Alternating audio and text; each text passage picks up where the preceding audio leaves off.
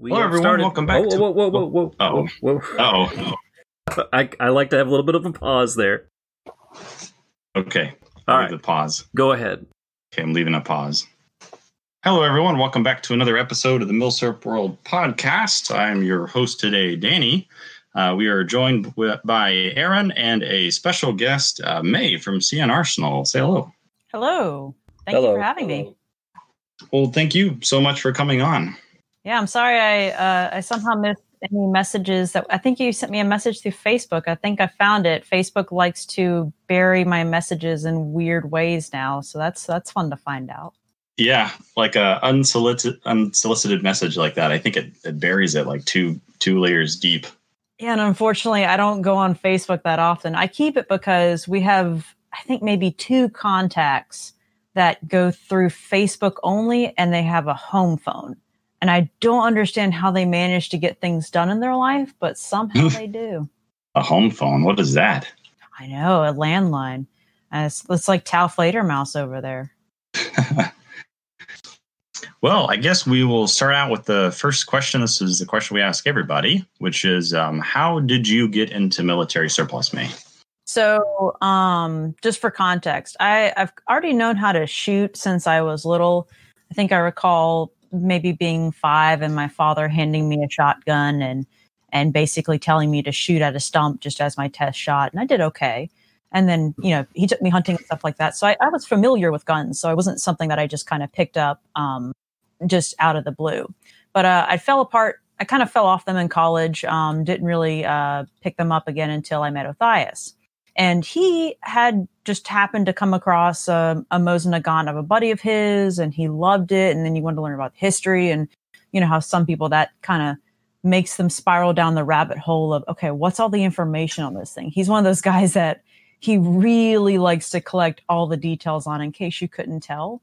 And he and I met in college and became pretty fast friends. And he'd just ramble on, for hours at me about, I learned this, that, and the other, and this one's about this, and this is about that. Like, he would just basically tell me all these different stories or things he'd come across, and the weird bits of misinformation that he might have figured out from cross-referencing other books and things like that.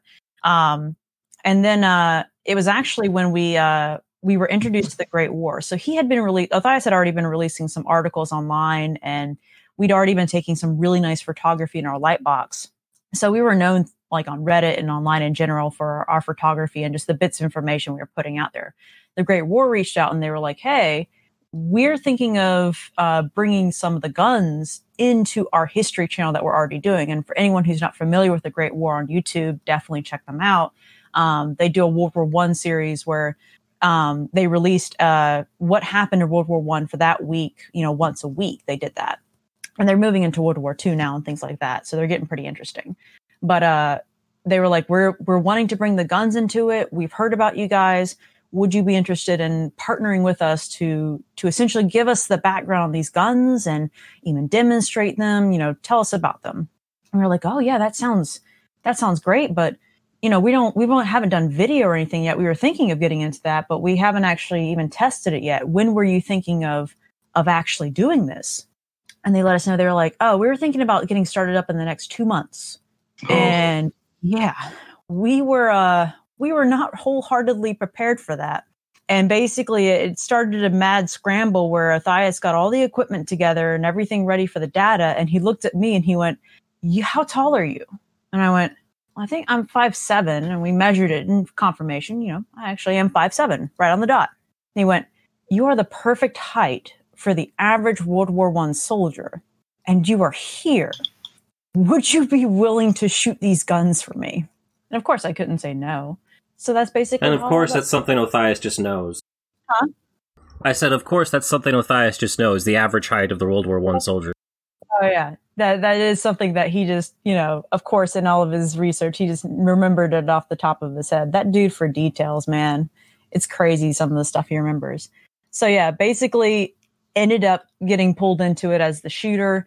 Shooting ended up snowballing into photography and everything else. But yeah, that's basically how it ended up falling into the military surplus area, was that I was the perfect height and I was there, and he needed somebody at the drop of a hat. So that's basically how it worked out. And I enjoyed the shooting already. That was already something I thoroughly enjoyed just as a general hobby by then.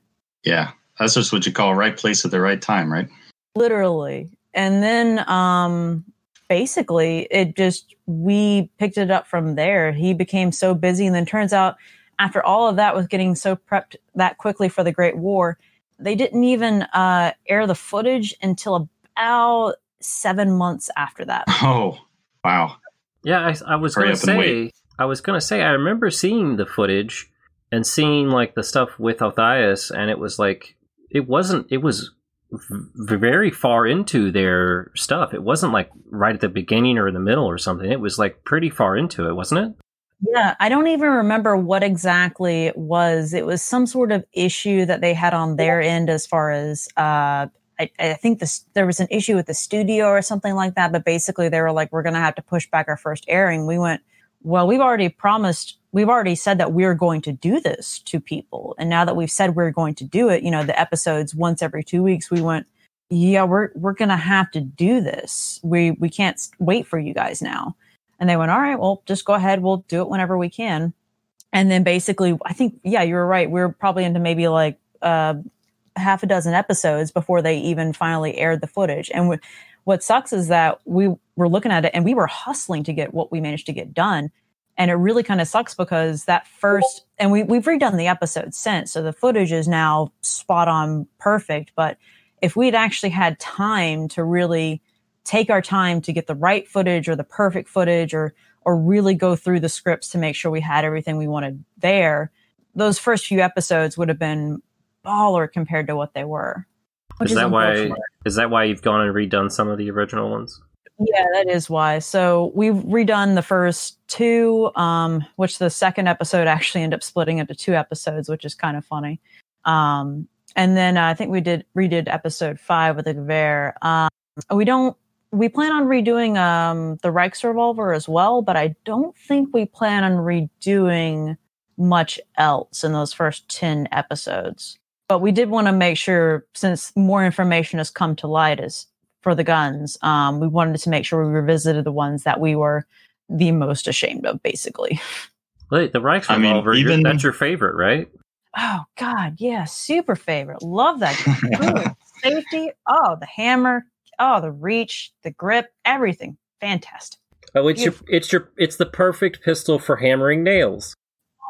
So perfect. The Gasser might be the only one that is possibly more perfect for it, with that heavy as heck iron frame. Yeah. I was going to say, even you guys' like first videos is much higher quality than a lot of the gun videos, on YouTube anyway. So well, I appreciate the compliment. We were not as proud of it at the time. I don't think anybody is ever really proud of their first stuff. I refuse to go back to listen to old podcasts, if I'll be honest with you. God, yeah. We only my first videos were... I've seen them. Yeah. I haven't seen yours, actually. I don't think I've seen the first few or heard the first few podcasts, is what I mean. Well, the podcast is a bit different, but Danny's started... When did you start your channel, Danny, when you were 19, 20? I started my channel... I started it... I think 10 or 11 years ago or something. I did like a dirt torture test on an HK USP, and it was just the worst quality, worst camera. Didn't have a tripod. It was just terrible. But it was the only one like on the internet of an HK USP, being torture tested. So I torture tested another pistol like right after that. And that's just, I got a lot of views, I guess, because it was the only one of its type. And then I just started slowly making more over the years. But I've only been seriously, making videos for maybe the past like 5 years or something like that. Yeah, that uniqueness, though, even if the video quality isn't all there, it can drive the views, like you said. I mean, we did that video on the ALOS. We weren't expecting it to get the spread that it did for viewership. It was crazy. And when it's the only video out there, yeah, that's going to drive traffic to your channel like insanity. Yeah, I think, Danny, your most popular video is the M1, right? Yeah. And for some reason, that one, I guess it just hit the YouTube algorithm just right or something, because it's a top 5 video and it's about, the M1 Garand. So it's like, one of the most popular milsurps. And for some reason, I couldn't believe it. Like, I checked it randomly and then it was like just at over 1 million views. I was like, what the heck? It's crazy what makes it through the YouTube algorithm, and it never makes sense what makes it through. Oh, yeah, exactly. Yeah, he has the other one that I know that Danny loves to talk about too, is because he gets such random comments, is the fake 1911, the Filipino made one. Oh yeah. Yeah, that's like my 3rd most viewed video. Yeah, the fake 1911. That's like this like homemade fake Colt 1911 that just everything about it is just so cattywampus.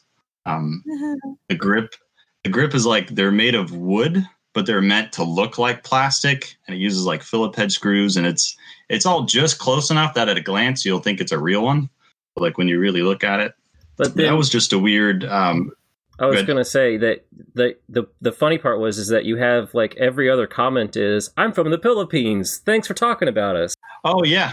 Yeah, that video got such a high amount of viewership from the Philippines. Like when I looked at my demographics, I was like, holy crap, like 30% of my channel views is from the Philippines. Like, what's going on here? And it's that video.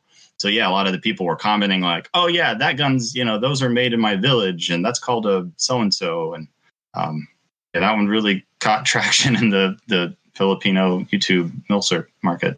Man, that's weird. Yeah, it's just random, like what pops up and YouTube algorithm, because there's a couple videos that I made and I was like, okay, yeah, these for sure, is going to catch on, but it just never did. Like my the video on the Belgian issued Ottoman 1893, it's got like no views, so it's the only one. It's like that's like the only rifle probably in the U.S. and it's like the only video on that specific Belgian reissued gun, and it's like it's got nothing. It's weird. Yeah, it's like what's weird is we did the episode on some of the Portuguese rifles, and for some reason, I'm not sure why, YouTube hates them.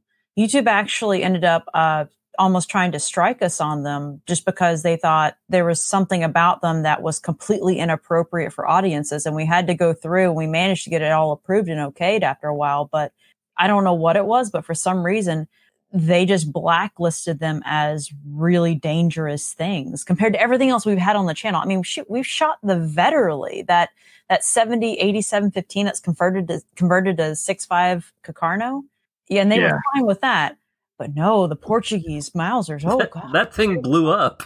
I know, two of them blew up. Times. Horrible stuff.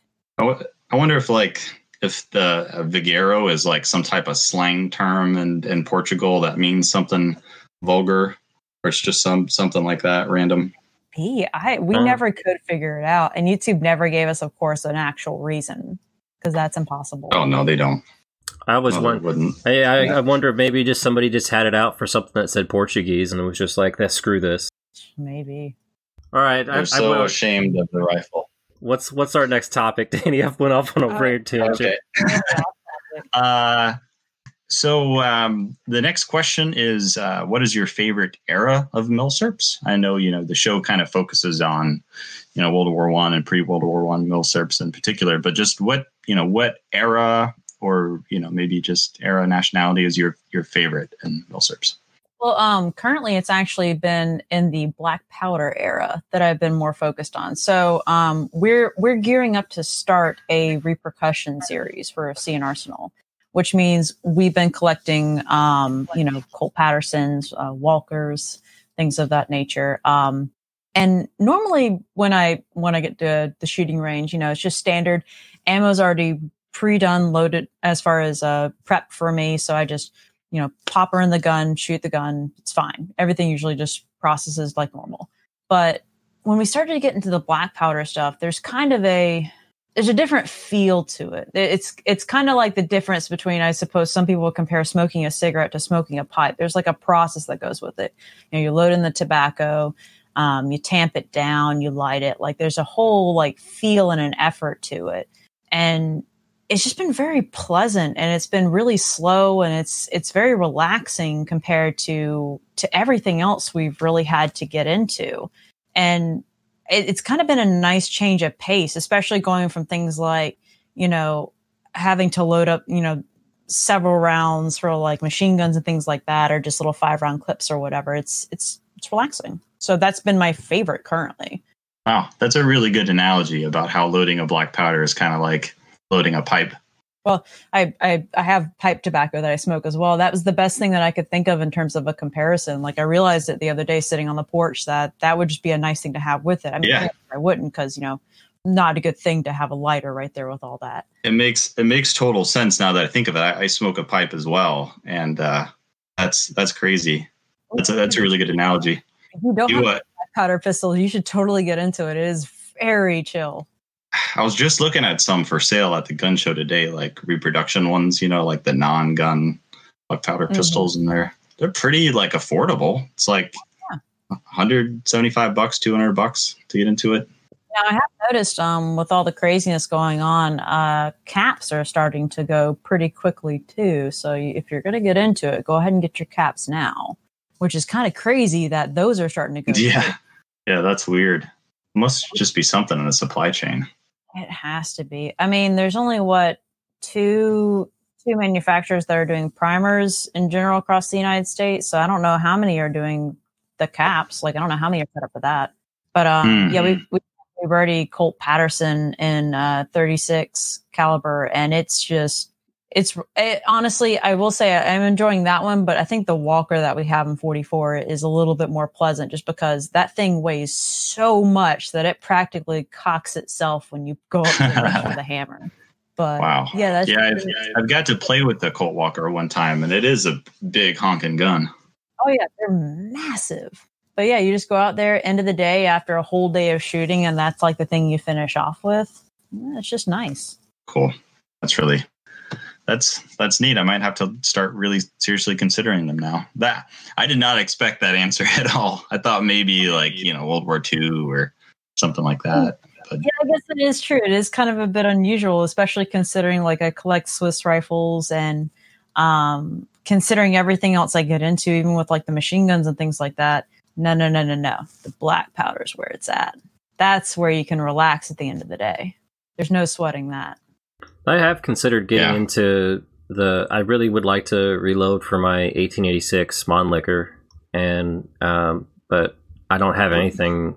I've not had any experience in loading black powder cartridges, so yeah, I can't say we haven't done.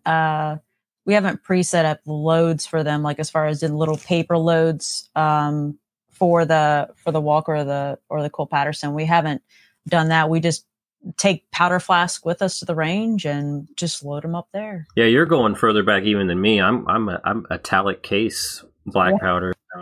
I should give you some. I still have a bunch of original 11 millimeter Verndl. I should give you some of that. I don't know why on the clips and everything. Why is that so common? Yeah, it's weird. I saw, when you look for this ammo for sale, like if you wanted it, it would be kind of expensive. Like Liberty Tree, I forgot how much they want for their 1 millimeter Verndl, like in the original box and everything. But I just came across a guy at a show, and he just had like an ammo can full of it, and it was so cheap that I was like, okay, well, I'm buying all of this. Oh, nice. Yeah. Didn't I make you buy a bunch of Berthier clips too? Yeah, you did. Yeah, that was at a show in Washington, this tiny little show in Washington State. And yeah, that guy, he had a box of like 3 and 5 shot Berthier clips full of ammo. Like they all had ammo on them or in them. And yeah, I forgot how much he wanted, like $5 a clip or something like that for the 3 and the 5s. So you were like, buy those. So I just bought them all. It's because I could see into the future and predict that they were going to be very expensive very soon.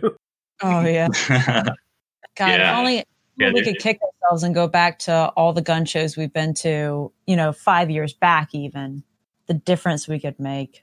I mean, I found a Swiss K31, the cardboard charger. I found one in like a junk bin at a show one time, and I paid $1 for it.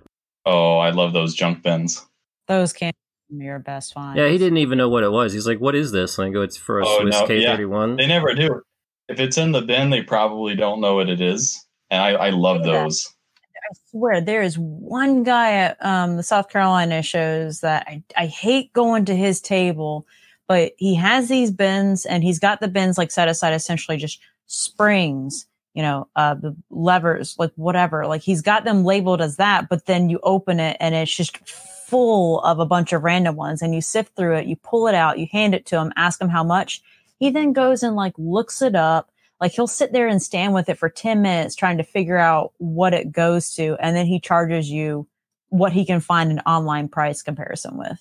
Oh, I hate that. Yep. I hate going to his table, but damn, he does have pretty much everything. I hate it when vendors do that, when they don't have prices on stuff. And then when you're interested, then they look it up and then they're like, okay, it's this much. Yeah. Like if you're going to take the time to look it up at that point, you may as well pre-label it with a price. Yeah, well, that's too much work. I'm really surprised. I'm going to go on a little rant here. I'm really surprised how many people like at gun shows are lazy. Like how many of the vendors that work there are really lazy. Because if you go there, like they don't want to do anything. Like if you, or even like a gun store, you could call a gun store. I've seen, heard of or seen deals online at like a certain gun store, and I call them. And they don't want to like do the business over the phone. It's like too much work for them. Yeah. To like have to look at the gun and take pictures.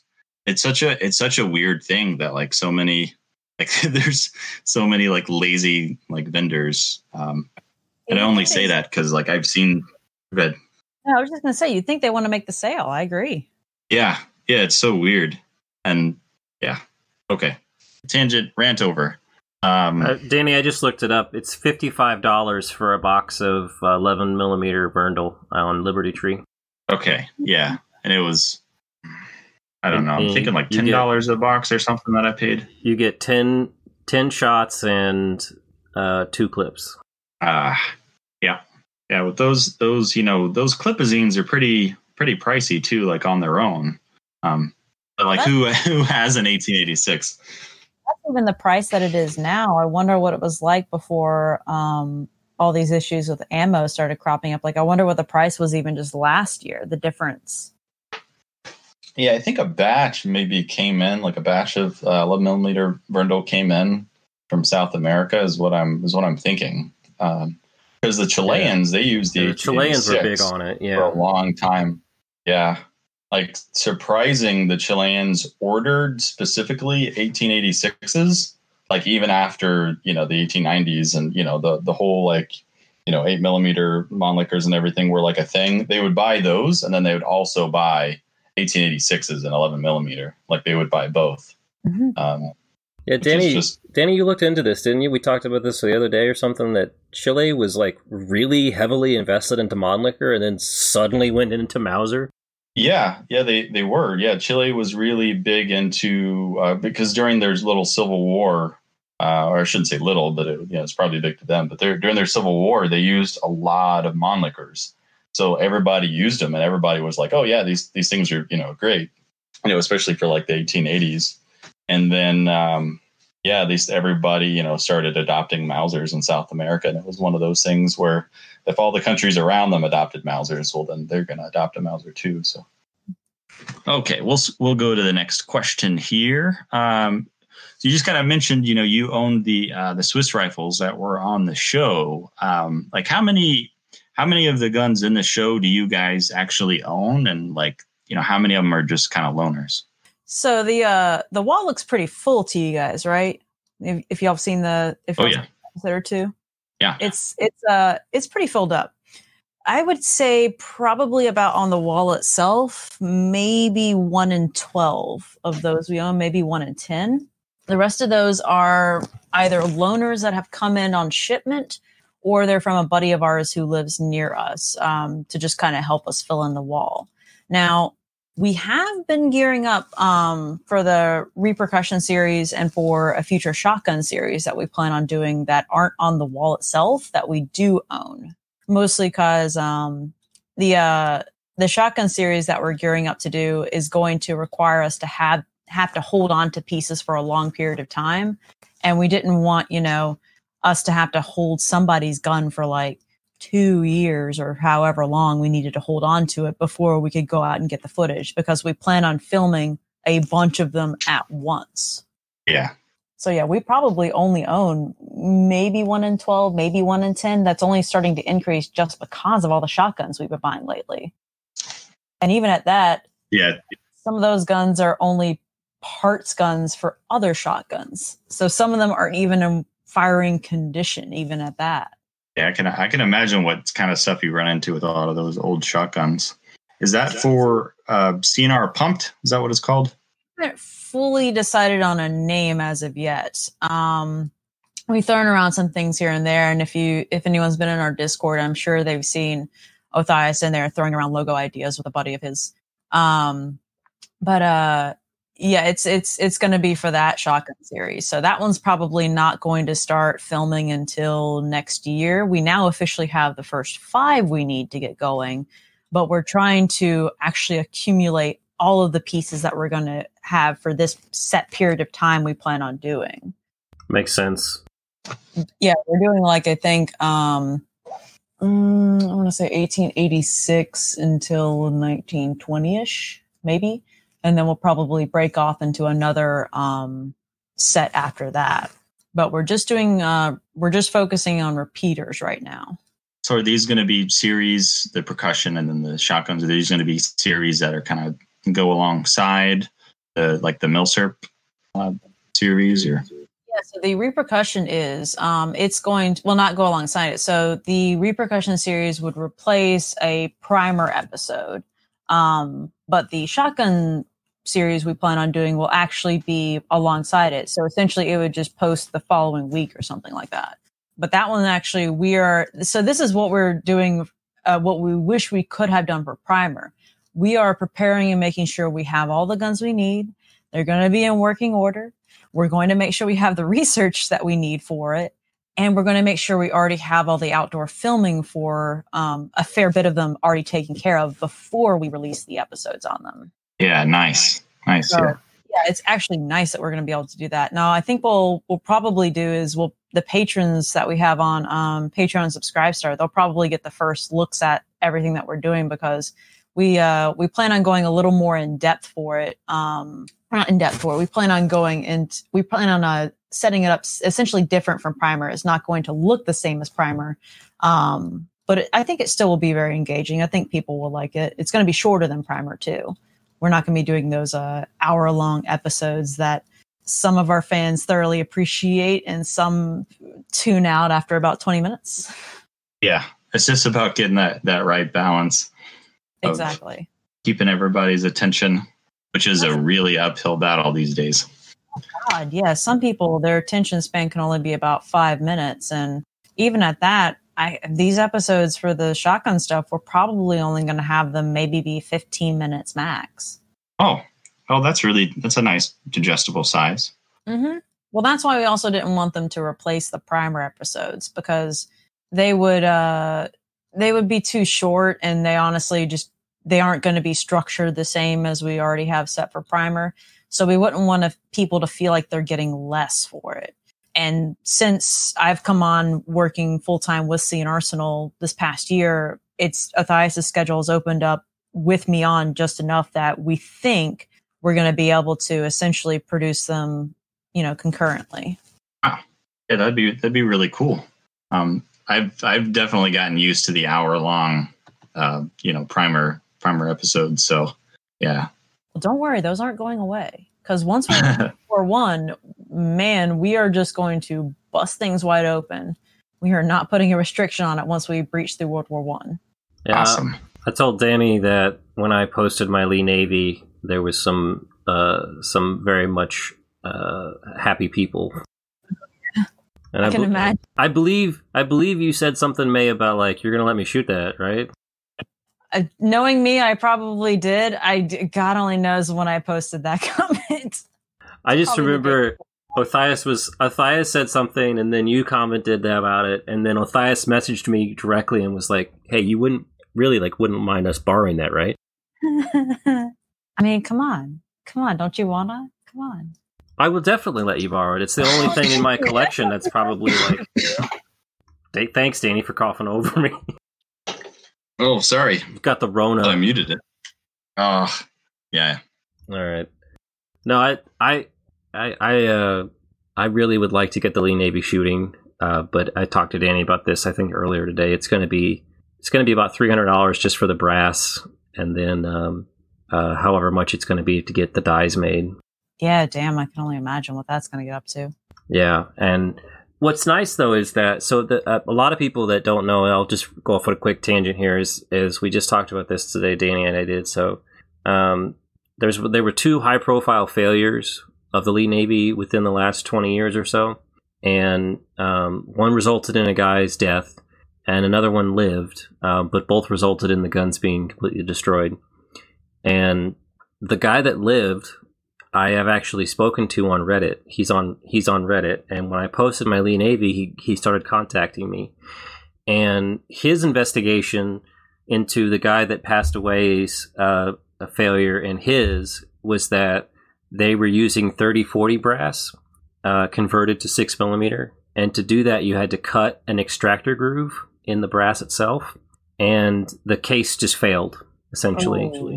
Yeah, and so he was like, "Don't use 3040 brass if you're going to shoot this." And I'm like, "Well, no, my plan is, and here's a promo for you guys at RCC, to use RCC brass, which they CNC mill out each piece from a block of brass, and so they don't draw the brass. They use a stronger alloy because they don't have to draw it, and it's extremely expensive." It's like $5 a pop, right? It's $5 an individual shell, an individual case, and it's a minimum order of 50. But they're the only game in town as far as like, this is brand new, correctly made, CNC to the right specifications of 6mm Lee Navy. Yeah. I guess when you're the only game in town, you can charge what you want, but it does actually sound like it's probably pretty expensive, like to manufacture. Yeah, I mean, I don't know the process of how they do it, but I'm sure it's not a cheap thing. And I've told Danny about making 8mm 8x52R brass out of 4570 for my Siamese Mausers, and I hate it. Sacrifice we make, right? Yeah, I'm just like, I'm not gonna do it. I'll buy it. Yeah, because I remember at the range, I'm one of like 5 people in the continental United States that has actually fired a Siamese Mauser. But I remember every now and then, like one of the brass pieces would hang up because of the rim. Yeah, I'm just like, screw it. I'm not gonna do it anymore. Rimmed cartridges. Gotta love them. Yeah, that's another one of those weird ones, Danny, that doesn't have any views because nobody cares about it. Because it's like the only video of Siamese Mauser shooting on the internet is on your channel. And nobody's seen it. Yeah. I mean, it's gotten like a dozen or so views. Still, that's insane to me. It's weird. I've got my own feelings on how YouTube's algorithm works and the videos that are popular versus the videos that aren't. But I mean, I guess in that case, it's like, who's looking up Siamese Mausers? Yes. Honestly, it does seem to be like people will want to watch a video on something they already know, especially if it's something they already own. And they're like, "Oh, I know what that is. Oh, I own that. I really want to see this now." Yep. Videos on the more common guns get more views. Like you could make a video on a Yugo M48 and you get way more views than if you did a video on like a early, Mauser, auto loading rifle.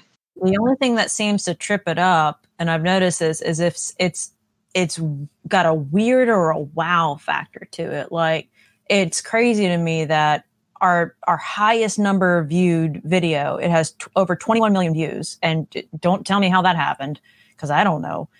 We literally titled, "Guess What We Found?" And it's just me loading the air service rifle. When we filmed that, we thought, oh yeah, this will be a little funny thing we'll put out. It'll get maybe a few thousand views. No, 21 million. That makes no sense to me. It's like a 45-second video. Yeah, it's 43 seconds. Or like the ALOS video, which he filmed it real quick on our buddy's porch, 2.2 million views. I mean, that makes no sense to me. But it's got the wow factor, the weird factor about it. it sings with the viewership. I've seen clips of you firing the Tigavere though in different places before as well, though. Different places. Yeah, like it. No. Like people have taken clips of that video and posted it somewhere. Oh yeah. Yeah, and like that, where I was like not expecting to see it, and I'm like, oh, there's May, and there's the Tigavere.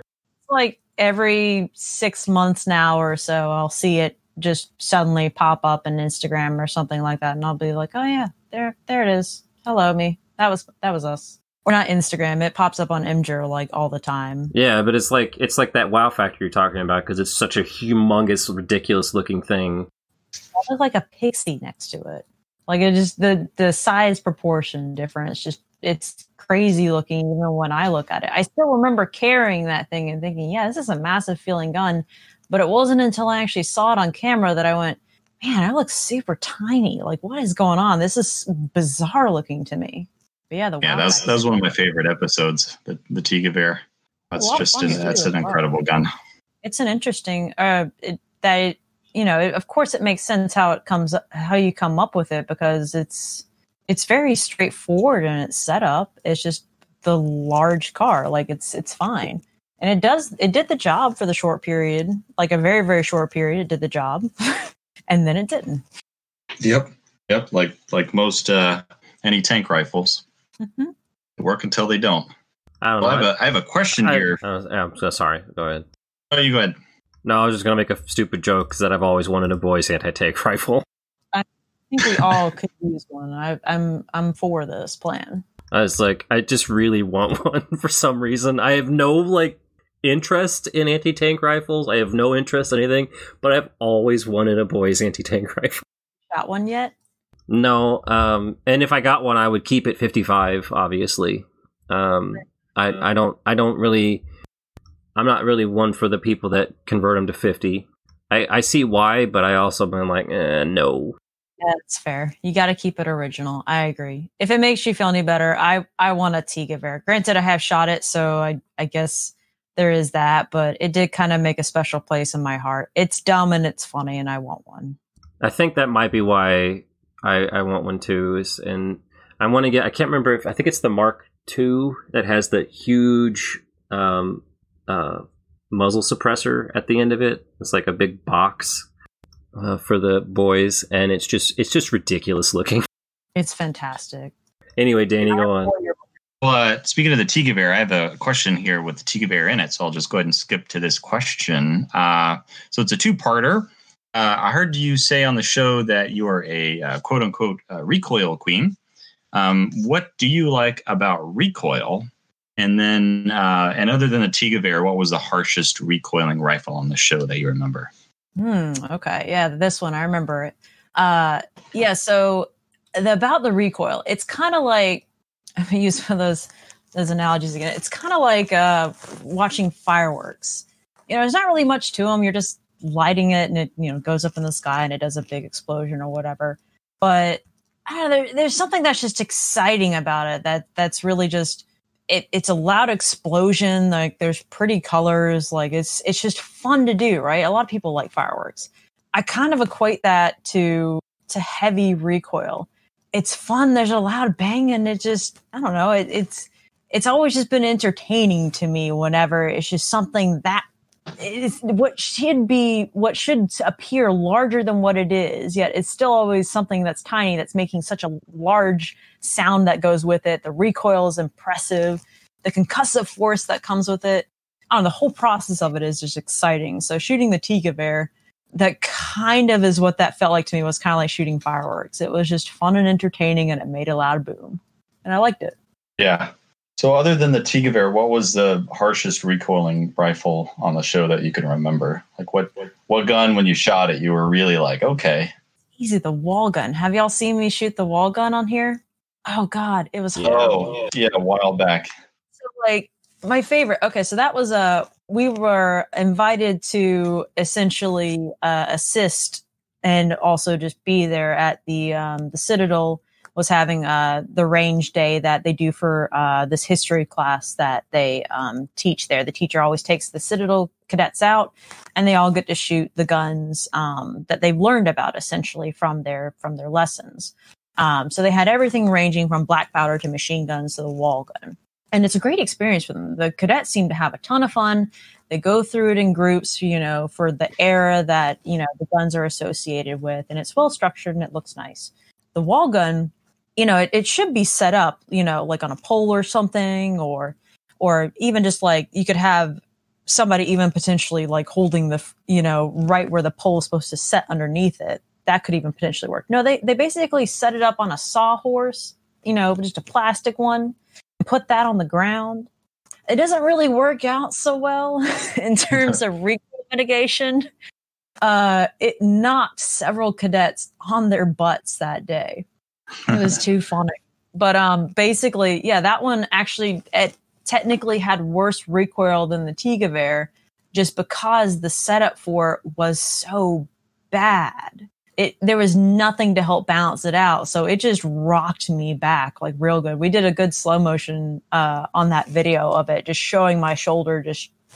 I'm amazed I didn't dislocate it or anything like that. Not that it felt like it. It's just watching the video. I'm looking at it being like, oh, that's got to hurt. And then I'm like, oh shit, that was me. That was me shooting that. Wow. I need to go back and watch that again. It was definitely an experience. Thoroughly enjoyed it. I do not recommend shooting those on plastic sawhorses. Yep. Duly noted. Mm-hmm. The cadets had a ton of fun with it, though. It was a good day for them. A good lesson, too, on how to position yourself on your knees to appropriately handle the recoil of that. Which I never actually had shot anything with significant recoil on my knees before, so that was a different experience. Yeah, I don't do a lot of prone shooting, mostly just standing, but I hear, whenever the recoil on a gun is a lot different, like, prone versus standing versus, I guess, on your knees on a sawhorse. Oh, yeah, that's why we did the Tigewehr the way we did, because laying prone with it, I could understand how if you get it in just the right spot, there is the potential for that to be a collarbone breaker. I could honestly see that. But, I mean, we did that standing with it dug into sandbags, and dang, if that doesn't make a huge difference in the recoil mitigation. Yeah. It'd be pretty metal, though, if you broke a bone from shooting a Tigewehr. That'd be a cool story. It would be the last time that it happened, too. It's like, oh, cool, I'm the one in this decade. Nice. I get that little badge. The first one in this century. Oh, yeah. I do see that, though, when it does pop up, is that people are like, oh, that breaks bones. Yeah. You know what? I get a lot of trash talk on one of my videos where I shoot a 40 millimeter grenade launcher, and I was shooting actual like real weighted projectiles that are the same weight as the HE stuff that they shoot. So it's like a pound. It's like the projectile is like a pound, something like that. And the grenade launcher itself is like 3 pounds, something like that. So, you just have the mixture of a super light gun with a, really, really, big projectile that you're shooting. And I get so much people trash talking me in the comments of that video, because that recoil was pretty brutal. That's the harshest thing I ever shot. That's the only thing I shot, and I shot it once, and I was like, I don't want to do this again. Well, damn, if it rocks you that good, I could understand. You at least had the experience of it. That's the thing, is that you tried it, and hey, you got to say you shot it. Yeah. Yeah, but and then true. I almost guarantee you, Danny, that the people are like, oh, you can't handle it, and like have never shot one either. Oh God, no. Nothing close to it. Oh yeah. Yeah. For sure. Like who's shot a 40 millimeter, but like, especially in such a light package like that. One of the most surprising things was how like flat the trajectory is on a 40 millimeter. Cause I was aiming, like, if you see it, I was on a lake. The friend who owns it, he like lives on a lake. So we're just shooting kind of at this island out in the lake. And I was aiming like up. It's sad to admit, but like my only experience with a 40 millimeter prior to this is like Call of Duty.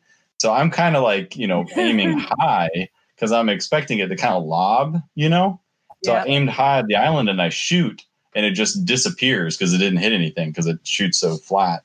Oh God. And I think the second or third time that I shot it on camera, I kind of shot closer to us, and one of the times the chalk round kind of disintegrated in air, so it made a little like orange plume, like 50 yards out, which is pretty neat. It was a lot of fun. And then after I shot it, I was like wanting to buy some to kind of pay him back, like as a thank you for letting me shoot it. And I saw how expensive they were. I was like, man, I would not have shot as many of those as I did. I knew it was that expensive.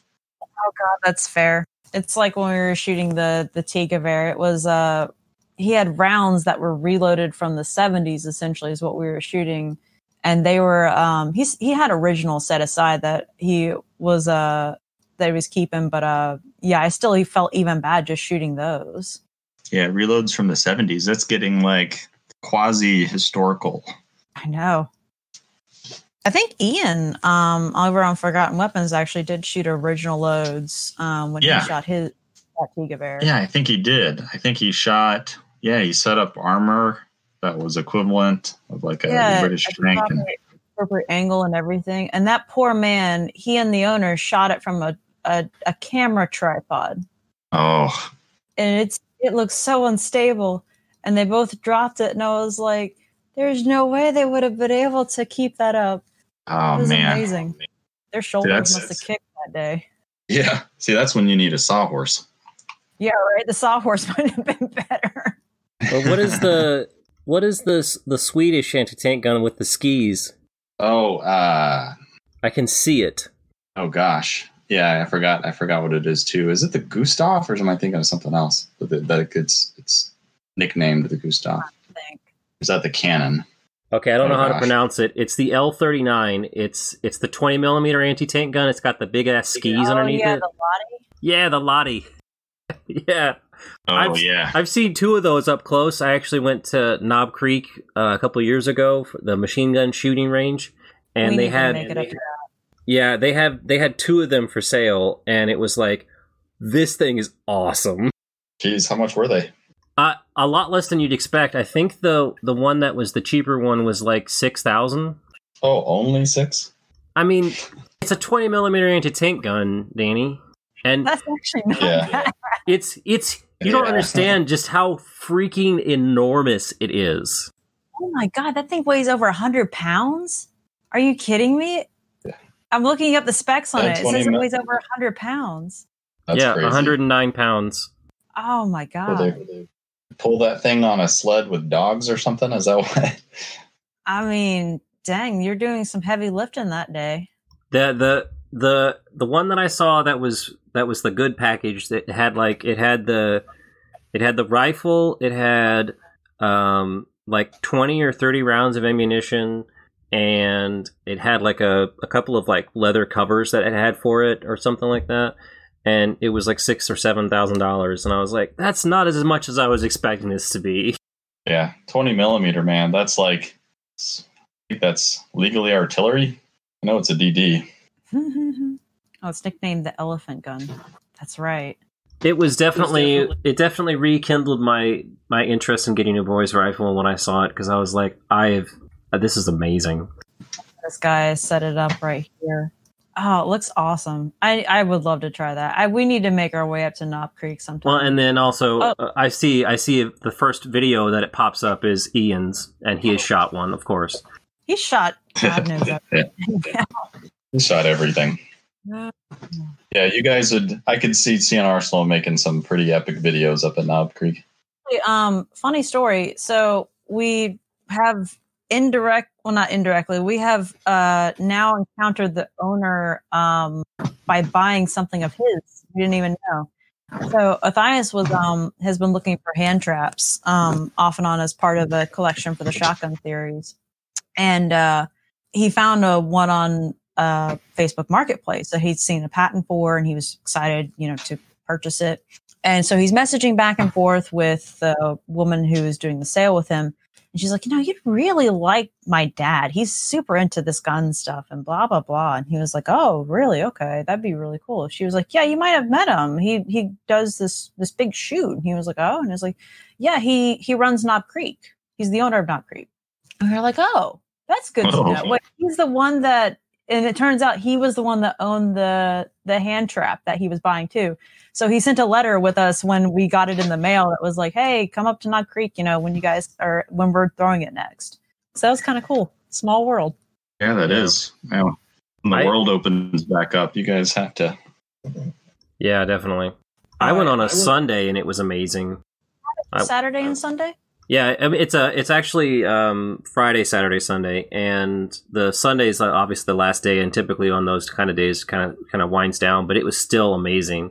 Like they still did most of the shoots, and of course, the part that I liked the most was this guy had like an actual cannon. I don't know how big it was, but like he was shooting cannonballs. Fun. Oh, that's. It wasn't just like, oh, he was shooting off a blank. No, he was shooting freaking cannonballs. And you could see like this, when it hit the mound, it was just like, poof. Okay, that's pretty cool. I like that. Oh, I'm going to have to go try that. Or at least be there for that. Because that sounds awesome. Yeah, and it's kind of neat. So they have it, the way it's set up is like the range is, it's basically a big hillside near the river. And so the range is, you're shooting into the hillside. So it's just this big mound of earth that's essentially like almost like a small, basically like a medium-sized hill. And they actually have stands set up, like bleachers for like a high school football game set up so that you can watch the shoots. That's actually pretty cool. Yeah. I like that. Yeah, and then of course we didn't get to see it because I think they do it Saturday night, but they do one of the nights there they do all tracer rounds. Oh, that's fun. So you can go and watch them shoot all the machine guns with tracer rounds. Oh, I just remembered. Yeah, the CNN footage or whatever from that was supposedly from like Syria or something, but it was actually Knob Creek during the night shoot. Remember that? That was so good. That was so good. It was so funny. Yeah. Knob Creek got some attention. Some free publicity there. Yeah, I have to say, I was impressed with how it was set up too. It was very like professional. I was kind of expecting it to be a little bit crazy, but it was like very organized. How many years have they been doing it? Do y'all know? No, I'm actually not that far away from it, to be honest. I think I'm like 2 or 3 hours away, and I've only been once. What are you doing? What? Yeah, right? That's where I'm at. What? Man, I'd be there. Well, probably not every year, but I'd be there pretty frequently. Well, now we will have to next time since we have the invite from the owner. They've been operating for 40 years, it says. Dang. Oh, wow. And they have a full like gun store too, like a huge gun store. It's 2 levels, and it has like a restaurant and everything, and it's all right there next to the range. And I was actually looking at buying some guns when I was there because I was trying to sell one of mine, and I mean they had some good stuff, a lot of good stuff.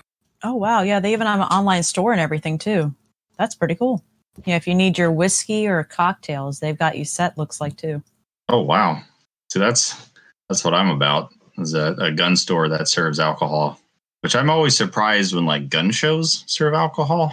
I'm hoping this is the same Knob Creek, and I'm not just spitting out there, but well, it's in West Point, Kentucky. Should be Knob Creek Gun Range is what Knob Creek Range is the website. Oh, okay. Nope, different one. I lied. I'm a liar. I called myself out on I was looking forward to right? I was looking forward to the whiskey bar at Knob Creek. Well, the thing is, interesting, right? When you said that, I was like, but this is Kentucky, so there's a lot of random. Well, no, there's a lot of random counties in Kentucky that are dry.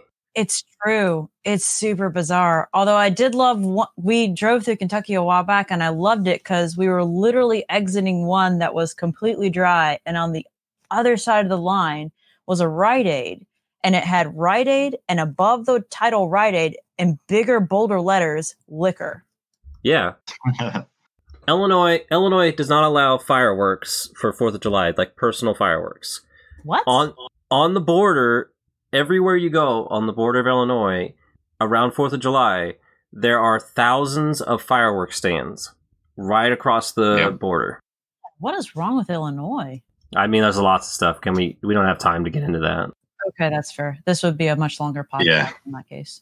Well, speaking of shooting, one of the questions that I have here for you is, on average, how long does it take to shoot one shooting segment per episode? So how long does it take to film a shooting segment? So the shooting segments, if we're just cutting out all of the overhead that goes into the shooting segment itself, just me taking the gun at the range, like I'm already there at the range, everything's already pre-set up. The actual shoot time, we may only go through like 1 or 2 clips or M blocks or whatever. So that goes pretty quickly, as anyone might know. But to actually get there to the range and actually get the shooting segment done, that's an entire day for the shooting segment itself, because we have to prep all of our gear. So if anyone's seen our How We Made It episode, we use like 4 different camera setups, and we've got all of our audio equipment there too, to be able to catch all the highs and the lows of the entire break of the gun going off itself, so that there's no peak once we mesh it all together. So you get all of the sound of the shot. But yeah, to get everything out there and set and prepped, it is pretty much an entire day, because we have to make sure all the batteries are charged, everything's good to go, all the cards are ready. And then on top of that, we have to fix any issues that happen on range, because these aren't brand new. These are guns that we got in and they have been tested, but invariably when you take it to the range, something's going to go wrong. It turns out it's duffel cut. Well, shoot. Okay, now that's got to get fixed. That gets pulled off the range. Or, this one's got a loose barrel lug. Like this one's got this issue. Like it's been a number of things that have happened on range that we've had to stop, try to fix the gun on range. When we can't, we then have to take it, get it fixed off range, and then bring it back to refilm on an entirely different range day. But we try to since it's such an entire process to kind of get out there and get it done, we aren't just taking one gun. I think the most we ever brought was 8 rifles, and that was a pretty long day. Because that was back when we were dumb and we forgot to bring water sometimes or food, because we were brighter kids back then. That was fun. Did not learn our lesson fast enough on that one. Yeah, that's 8's a lot. 8's a lot for like a shooting day. Like only because like I've done similar things going out to the range or whatever, and the 8 is a lot to try. That's biting off more than you can chew, kind of. We only go out once a month. That's the thing. So we basically have the range reserved for 1 day a month to go out and get this taken care of. So rain or shine, hopefully we're looking for a cloudy day. So cloudy days are honestly the best ones, when it looks like it's going to rain. Oh, the lighting on that, gorgeous. No hard shadows. Everything's evenly lit. Don't really have to worry about what time of the day we shoot. Absolutely pristine footage comes out from those days. But then those are the days that it's a high chance of rain, because it's Charleston. And when there's cloud cover, we usually have rain. Some of the footage we just do in the rain, which actually can feel nice, especially when it's summertime. Yeah, that's rough. When I lived in Washington, I was trying to, because it rains nonstop for like 9 months there. And we moved there when it was just the worst time of the year.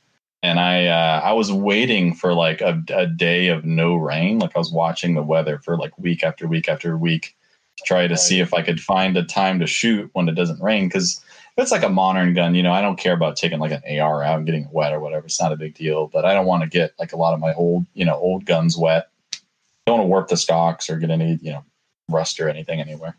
So I waited so long.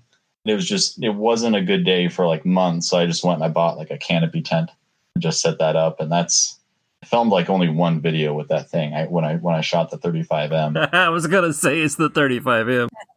Yeah. Yeah. And I didn't even think about the super loud rain sound of the rain pouring down on top of the canopy tent too. Oh no. You can barely hear Danny because it's just like, yeah. That sucks. Yeah, it was terrible. So I didn't shoot very many guns when I lived in Washington, even though it was a beautiful range, like up at the top of this mountain. I think didn't you do you did the Chinese conversion Oh yeah, the Chinese Arasaka. Yeah, in 7.62 by 39. Yeah, that video I filmed there. That was like during the 3 months that it's like actually nice in Washington.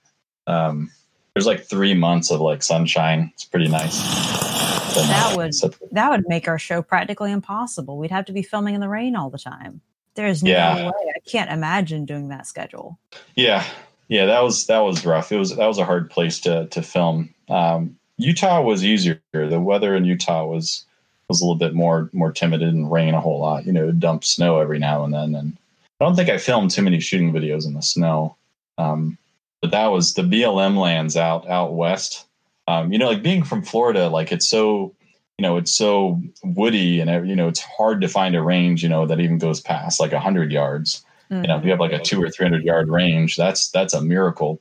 In the densely forested South. So going out west and just the huge open expanses, and then there's the BLM lands, which is the Bureau of Land Management.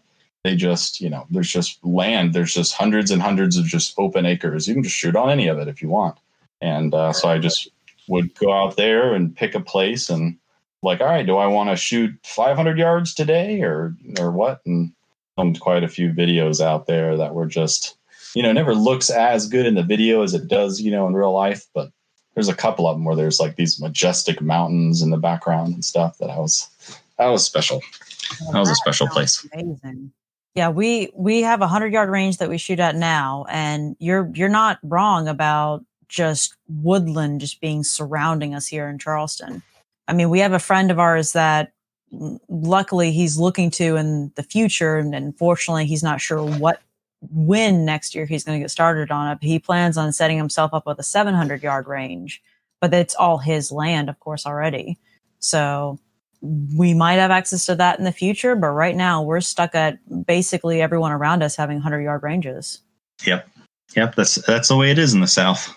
Man. Yeah. The moment you exit the forest, you just hit swamp over here. Yep. Yeah. Most of our county was swamp. It was, I call the part of Florida that I'm from the armpit of Florida. Because like if you look at like the panhandle that sticks out as like an arm, and like the rest of it's like a torso. Oh, yep. If you have the unfortunate, unfortunately, if you go to the beach there, it smells terrible. The beach in my hometown. Yeah, like Keaton Beach was the beach in my hometown. And it smelled so bad. There's like signs like don't go in the water because of bacteria. And that smelled really bad. And so that's the thing. So when I moved to Utah and I went to the Salt Lake, that lake stinks like really, really bad because of the brine and the, because there's only like 5 things that can live in it and then they die and nothing can eat them. So like Salt Lake smelled like the beach in Florida.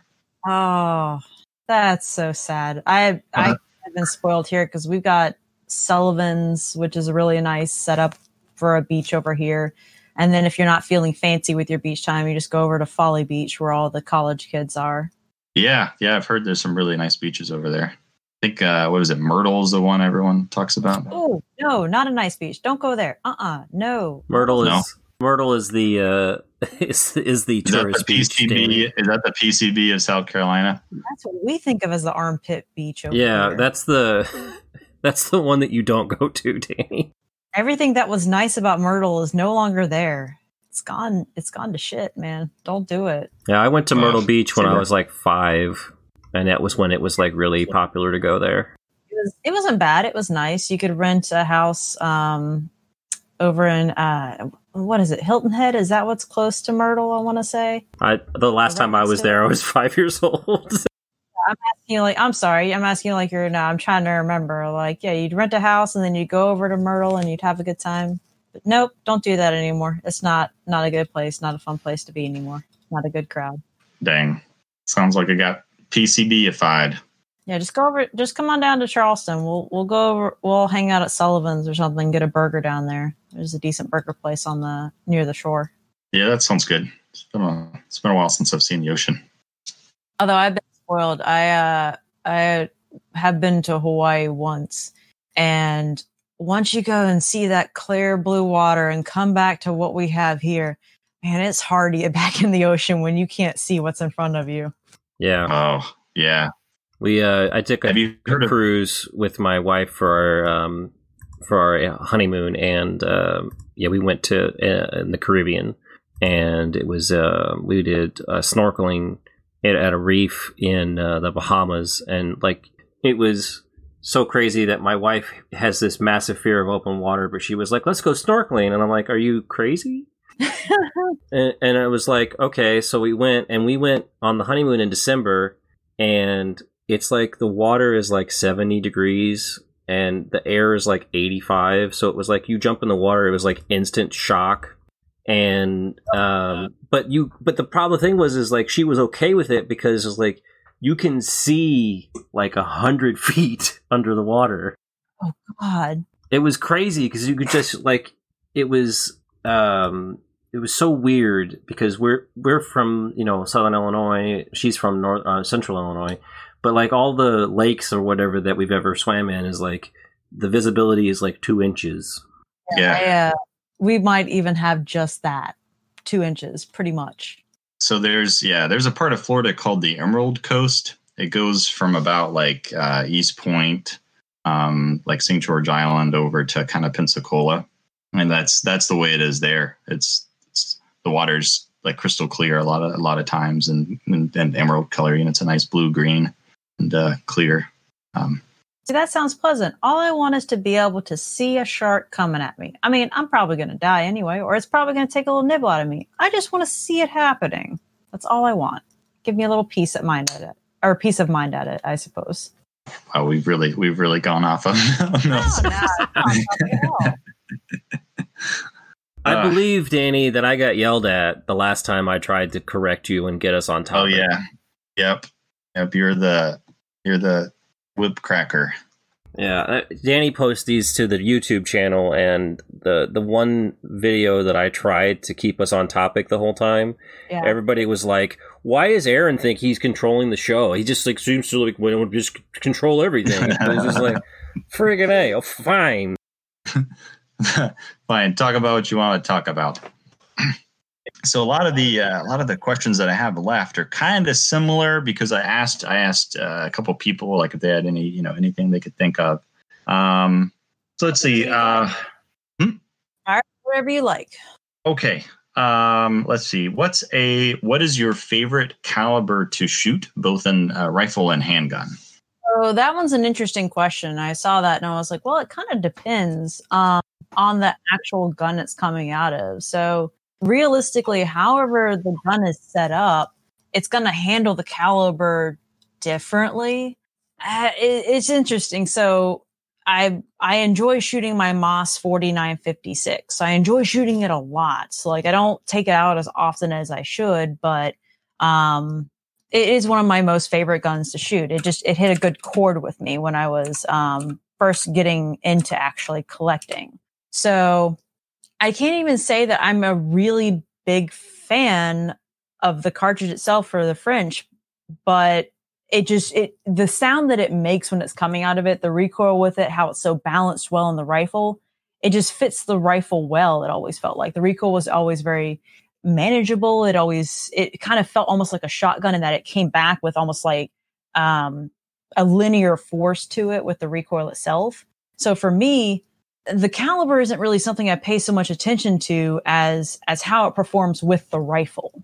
Does that make sense? Danny's muted himself somehow. Yep. Yeah, I think I know what you mean. I know what my favorite caliber is instinctively, which is 6.5 Swedish. Oh no, a 7mm Mauser, man. I mean, I do love 6.5. 6.5 Swede is sweet. But I think 7mm Mauser is probably my fave. How many of your own guns actually do take that caliber? Like a handful, mostly like South American Mausers. I want to get my hand on a Venezuelan FN49 because that shoots 7mm. So I could see that like a semi-automatic 7mm being a really good shooter, especially with it's got a brake on it. never shot an FM49, but I would like to shoot one of those. They do look like fun. I actually did pass one up at a gun show a few years back. I remember it wasn't too. I don't even know what they go for now. I'm literally going to throw up the price. I think I remember seeing it for. I think I remember seeing it for $650 on a table. At the time, I just didn't have the cash or anything, and I just thought it looked really interesting. I'd never shot one before. I passed it up. I don't even know what they go for now. What are they even running these days? I don't even know. I don't really look at them because I don't. Danny will tell you, but I'm more of the hipster. That's more. I got rid of all my semi-autos, and I don't really care for them. I'm so weird here. Are you a bolt action kind of man? Yeah, I like having something to manipulate. So I have a pump action 22. And all the rest of my guns are bolt actions. And I have been looking at getting ironically, a 7mm rolling block, because I really like the way the rolling blocks look and how they operate. And you guys have done one for the show, right? Yeah, we've shot one before. Those are fun to shoot. It's a slow process with it, but it's like I was describing the black powder. It's pleasant. Was yours the French one? Was that 8mm? Trying to remember. I don't remember. Now you've got me going, because at this point, yes, it was the French. Yes. Okay, yeah, it was the French one. The 8mm Lebel one, yeah. Once again, my first rifle was a 1895 Chilean Mauser, which is 7mm, and it's obviously the gun I've shot the most, and I am a huge fan of M95s. And I don't know if you're aware of that, May, but I have 10 of them. And you need more. Yeah, I always love them. I have so many of the rare variants. I have one that is only 5,000 ever made. So actually, I'll just BRNO out of Czechoslovakia made 5,000 M95s when they were still trying to figure out if they were going to make their own rifles, and I have one of those. Dang, that's a pretty good find. Okay, yeah, maybe you might need to find more of those. Yeah, I have a couple more that I need to get that are the more rare variants, but I do shoot the 8x56R quite often because it's the second most shot caliber I have. But I prefer the 7mm if I was going to shoot a lot versus the 8x56R. And I still have a long rifle in 8x56R, and it's not that bad in that caliber, in that size, because it's a much bigger rifle. But I'd rather have a 7mm. You said you're collecting all the variants. Do you know how many more you have to go? Yeah, so I have to get. I actually don't have an original caliber M95, as sad as that is to say. I don't have an original caliber, either long rifle or short rifle. So I need an 8x50R. So that's one. I don't have an Italian capture or Italian war reparations rifle, which is called an AOI rifle, which is what they gave to their African colonies. They'd burn into the stocks a huge brand that says AOI, so that if they got stolen, they would know who stole it. Yeah, I've seen that before. So those are more uncommon because those stayed in Africa, and a lot of those got captured by the British and then given to the Middle Eastern groups that they were trying to help rise up, or in India. So a lot of those stayed around a long time, and they're beat to crap for the most part. But those are original caliber still too. Those are 8x50R. So I need that. I need a Polish one. A lot of the Polish ones actually ended up going to the Spanish Civil War, as weird as that is to say.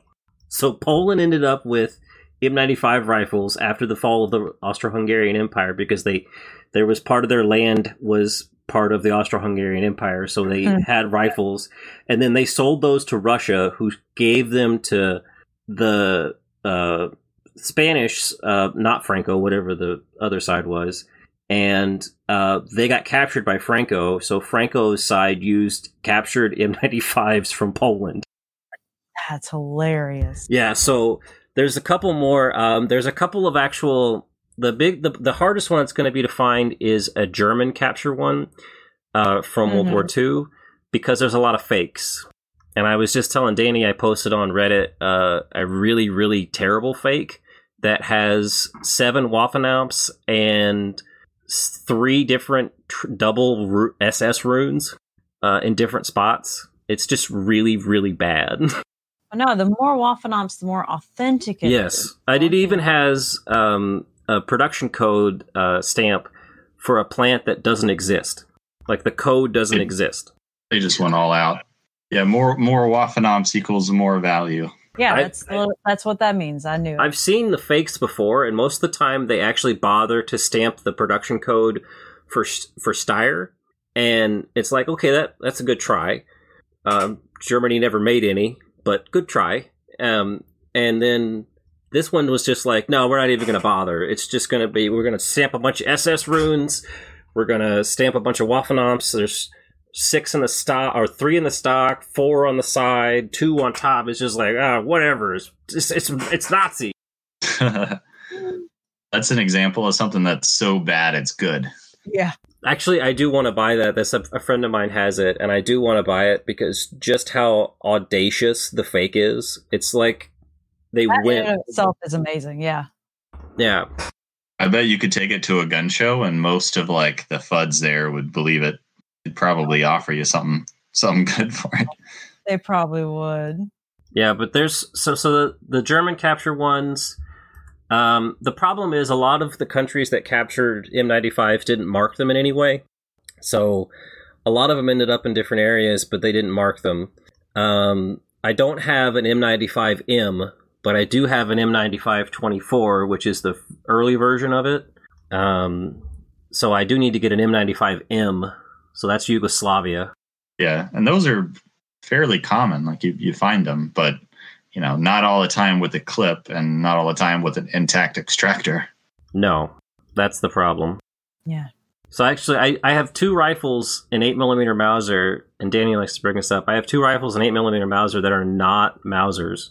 I mean, that's a collection you could start there in and of itself. Yeah, I have a Vigero, the 1939 conversion, and I have the M95-24, which is 8mm. And the Vigero I love. It's actually really fun to shoot. Yeah, the Portuguese Vigero. Yeah, you did the 6.5 one. Yeah, it's not a bad shooter.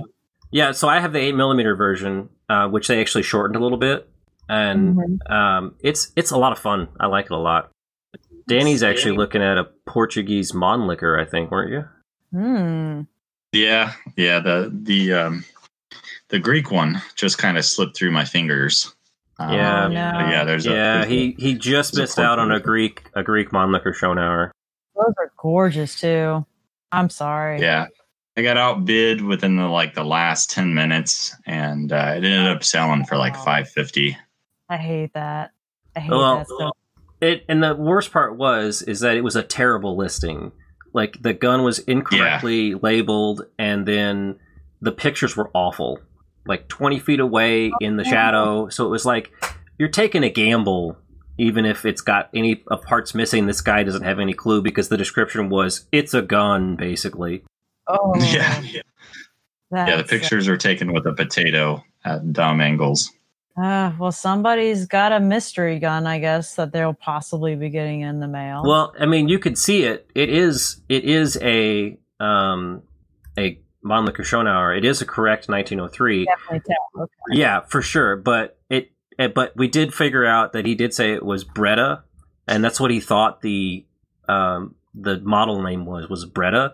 So it was it's an Italian one. It was the ones that the Italy made for the Greek in, what was it, the 20s, wasn't it, Danny? Yeah, 20s, I think. Yeah, late 20s. So that's why it was all screwed up. He had it listed as a Breda M95. Dang. So that actually, that listing just kind of went under the radar for probably anyone looking for it directly. Correct. Mm-hmm. Yeah, which is how you find the good deals. Oh, yeah. I have found misspellings of books that way that we needed that. Otherwise, we're not in production anymore. But hey, Is that Dry Mosen book that I need? Volume 1 misspelled? Yes, it is. Thank you very much. Yep. There's so many different misspellings of Mosen. God. Or Mouser. A surprising amount of misspellings of Mauser. Like, you would think everyone would know it, but... Yeah, you'd be amazed. Even Garand. I've seen some weird ones of that one. And it's like that one, I feel like out of, even before Mauser, I feel like even that one. But no, I've seen it with weird spellings on that one. Garland. Yep. M1 Garland or M1 Grand, like Grand. Oh, yeah, Grand. G-R-A-N-D. People will always amaze us whatever else they come up with for different spellings. They really will. Oh, Danny, there was a question I wanted to ask. Do you mind? Yo, go ahead. All right, May. So you don't have to share if you don't want to, obviously, but like, do you have any like crazy fan stories? So, kind of. I do have a stalker. Okay, that's a little bit crazy. Yeah, I don't. We've had people on the show like send emails being like, "Hey, where do you guys live? Hey, can we have your address? Hey, is May married? Hey, is she seeing anybody?" It's getting a little personal real fast. Yeah, and then there's like one dude who like set up a GoFundMe to try to get a car so that he'd come up here and see me. I've never talked to the dude before and will never if I ever see him. But yeah, some of the crazy ones have been that kind of crazy. That's more crazy than I was expecting. Yeah, it's kind of why we don't really like give out exactly where we live to people, or even use our real names or anything, because obviously May Winchester, I'm not from the Winchester family. Anyone that thought I was, I mean, if I was in the Winchester family, I probably wouldn't be. Well, no, I might be doing this. Who knows? I didn't even know that was the last name you used. Like that. Huh? I didn't even know that was the last name you used. I just assumed you just went by May. I threw Winchester on there because that was what I named my pig. I had a pig a while back, and I called him Winchester. So he passed away a few years ago, but I forget something I was signed in on or was setting up an account on required me to have a last name for the account, and I went, well, shit, I got to pick something other than just May. It wouldn't let me put May twice. So I was like, well, I guess I'll just throw Winchester in there. It was like the first thing I thought of because he was on my mind at that moment. But yeah, that's been some of the crazier ones. Now, we've had some really, really nice fan experiences. I mean, we've gotten emails from people being like, hey, man, I'm laid up. I ended up getting hurt on my job, or I'm in a really bad place in my life, or I was in a really bad place in my life, and your episodes were really long and they helped see me through. It's mostly like they were like, yeah, I was not able to get up and your episodes are like hours long, and it really just kind of helped me to kind of make it through the day. And we've had emails like that where it's like touch people's lives in that kind of way. Like we've had nice even husbands be like, yeah, my wife has started to come shooting with me since watching your show, because I'm going to be honest, I'm like perfectly average for a woman. Like I don't go out of my way to wear skimpy outfits or anything like that. I just wear normal clothes to the range. So it's interesting. A lot of guys have been like, yeah, my wife came across me watching your show and she saw May shoot and she was like, oh, well, that girl, she looks normal. Yeah. Okay. Well, maybe if she can do it and she looks normal, maybe I can do that too. So weirdly, we've had a lot of husbands write in and be like, yeah, thank you for this, because my wife now actually comes to the range and shoots with me and she is enjoying it now. Whereas before she thought it was something that she would never even try. That's fantastic. I got my wife to shoot one time and she outshot me. And then she's like, I'm good from now on. She's set. She's covered. She's good. She's like, I know what I'm capable of now. And I was like, oh, okay. Oh, I do have a chicken named after me. Supposedly there's a chicken out there called May.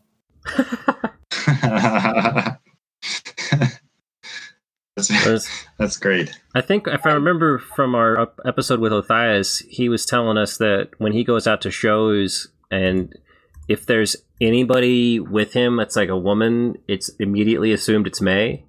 Oh yeah, that's happened. So Susie's gone with him to a show here or there, or to an event, and it's so funny because the guy will look at him, or someone will look at him, recognize him, and go, and then look to the woman, and then be instantly confused.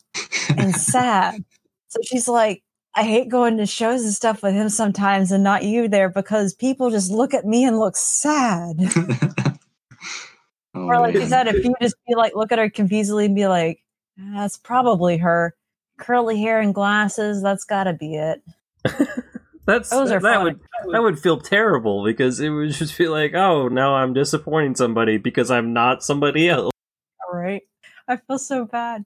I want to point out though, we look nothing alike, so I don't even know how the people get us confused for each other. But yeah, I feel so sad for her. Although every once in a while, someone's just been very excited to see her, and she's like, I put on a good impression of you, and they seem to have a good time. I'm like, oh, that's nice. Thank you for doing that. That's really funny. They pretend that they're you. It's just easier. Be like, oh, I love your show, blah blah. And she's like, thanks. We try really hard. That's great. It's cool. I get to be in two places at once. I get to be doing whatever else I'm doing work wise or relaxing, and then she gets to do the meet and greet for me. Yeah. Danny, have you ever been recognized? Huh? I was asking Danny if he's ever been recognized. Oh yeah, have you? Yeah, it's happening more and more often. But before I had to wear a mask at every show, I was starting to get recognized by somebody at just about every show that I go to. Now, were you getting recognized in your own state at your shows, or were you getting recognized more out of state? Both. I've been recognized, in Missouri and then in Kansas. A couple people recognized me at the Wanamaker show and at Tulsa.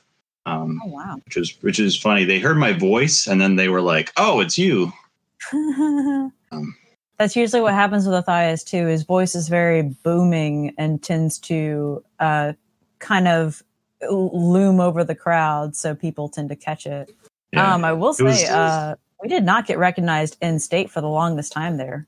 It's kind of nice. We were incognito at our own gun shows. Like the guys there already knew us, but it was actually kind of nice. We just got to wander around our own gun shows. Like they're, no one spotting us or saying hi or anything. It were just the normal dudes or whatever. But in this past 2 years, we're starting to get recognized in state, and they're weirded out because they're the old cusses, that just like know us from whatever, us hanging around, and they'd be like, why is this kid so excited to meet you? He's acting weird. We were like, well, we do that YouTube thing. And they would be like, what? That YouTube thing on the interwebs. About half of them, I think, probably know what YouTube is. Yeah, that makes sense. I'm surprised at, if I'm talking to people at shows that maybe are selling milsurps or something like that, I'll say like, oh yeah, CN Arsenal did a really good episode on this gun. And they're like, who? I'm like, CN Arsenal on YouTube. Yeah. Yep, that's the appropriate response. A lot of people go who. Unless apparently we go to the collector's show over in, where was that? Was it in Lexington? No, Lexington. I'm trying to think. Where's the shows at? That's Kentucky, isn't it? In Kentucky. We went to that. I forgot the city. Yeah, I forget it too. I'm blanking. It's in Louisville, isn't it? Yeah, there we go. Louisville, Kentucky. So we went there, and if you haven't gone, definitely is worth the trip. But we went there and showed up, and it was actually at the collector show. We weren't expecting anything. Like we were there, honestly, just for the first time ever, looking to just kind of see what was there, not expecting it to be like 2 football fields full of stuff. So it took us a while to get through it all. But like we could not go 10 feet without being stopped by somebody to take a picture, to chat about the show. Like it was incredible. The amount of people that even just knew what we did or even recognized us off the bat. Normally, Othais and I split up the show. Like he'll go down one side of the show, I'll go down the other. And then we at some point cross in the middle and let each other know what we've seen on the other side to try to, if we've seen anything that needs to be urgently addressed, we can attack it. But no, at this one, we had to go through it together because there was just no point. Like it took us the entire day to just get through just the collector side of it. Yeah, I think Danny and we discussed about going one time, but we just couldn't work out our schedules for it. Oh, y'all gotta try it. It's definitely worth it. I don't know how it's going to be. I guess this spring will be when they have the first one, if they have it. But it's definitely worth it just for what they have there. And make sure you do both the collectors and the show shows. The show does have more guns, but the collector side of it does have a lot of unique things. And those bins that you want to search through, they've got those bins. Yeah. Danny is definitely more in the side of the military than I am. That's fair. But it's definitely worth the experience and just seeing what all is over there. And also just meeting a lot of people. I mean, there's like auction houses there. Morphe's had a big old table set up over there, and we chatted with John, I think is his name, if I'm remembering correctly. I hope I'm not getting his name wrong. Sorry, John, if I am. Who does essentially who knows all the other collectors and stuff like that. And he introduced us to a bunch of people over there. So it's worth it, if anything, to see what's there and also just meet people that are in the right fields. Yeah. That's cool. It kind of reminds me, I went, so I'm in the automotive industry, and I went to a steel mill in Kentucky once because there was a problem with the steel, and I was going there as part of an investigation to figure out what was going on. And we all drove our own cars out there because we were all going different places afterwards. And this is in the middle of nowhere, Kentucky. It's right on the river between Kentucky and Virginia, or way, way out on the east side of Kentucky. And the middle of nowhere, very hilly, and it's a pretty nice countryside. But so I'm like, oh, look, there's a gun store. And on the way back home, I'll stop here and see what's going on. So I stop and look, and it's this really nice, 2-story gun store, but there's anything Milsurp wise. So I'm like, whatever. And I look down and I was like, oh, they have 7mm Mauser from PPU. I'll just buy a couple boxes of 7mm and head on out.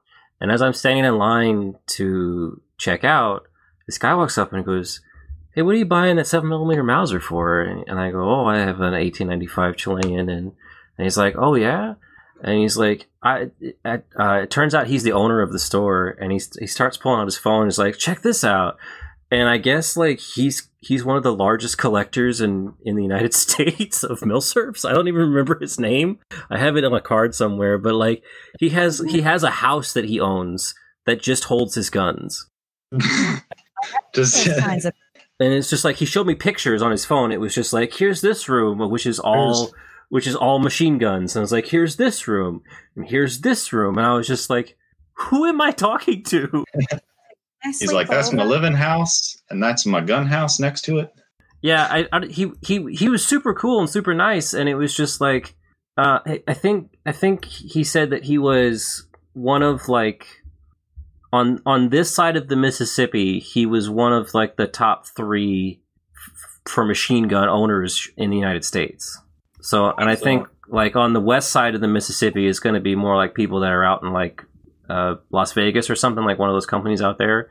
But as a private owner, he was one of the top 3 in the United States, and it was just oh, cool. That's impressive to have a whole house dedicated to it. I wish I could remember his name. I'm like, Jesus, this seems like a lot. I can't even imagine.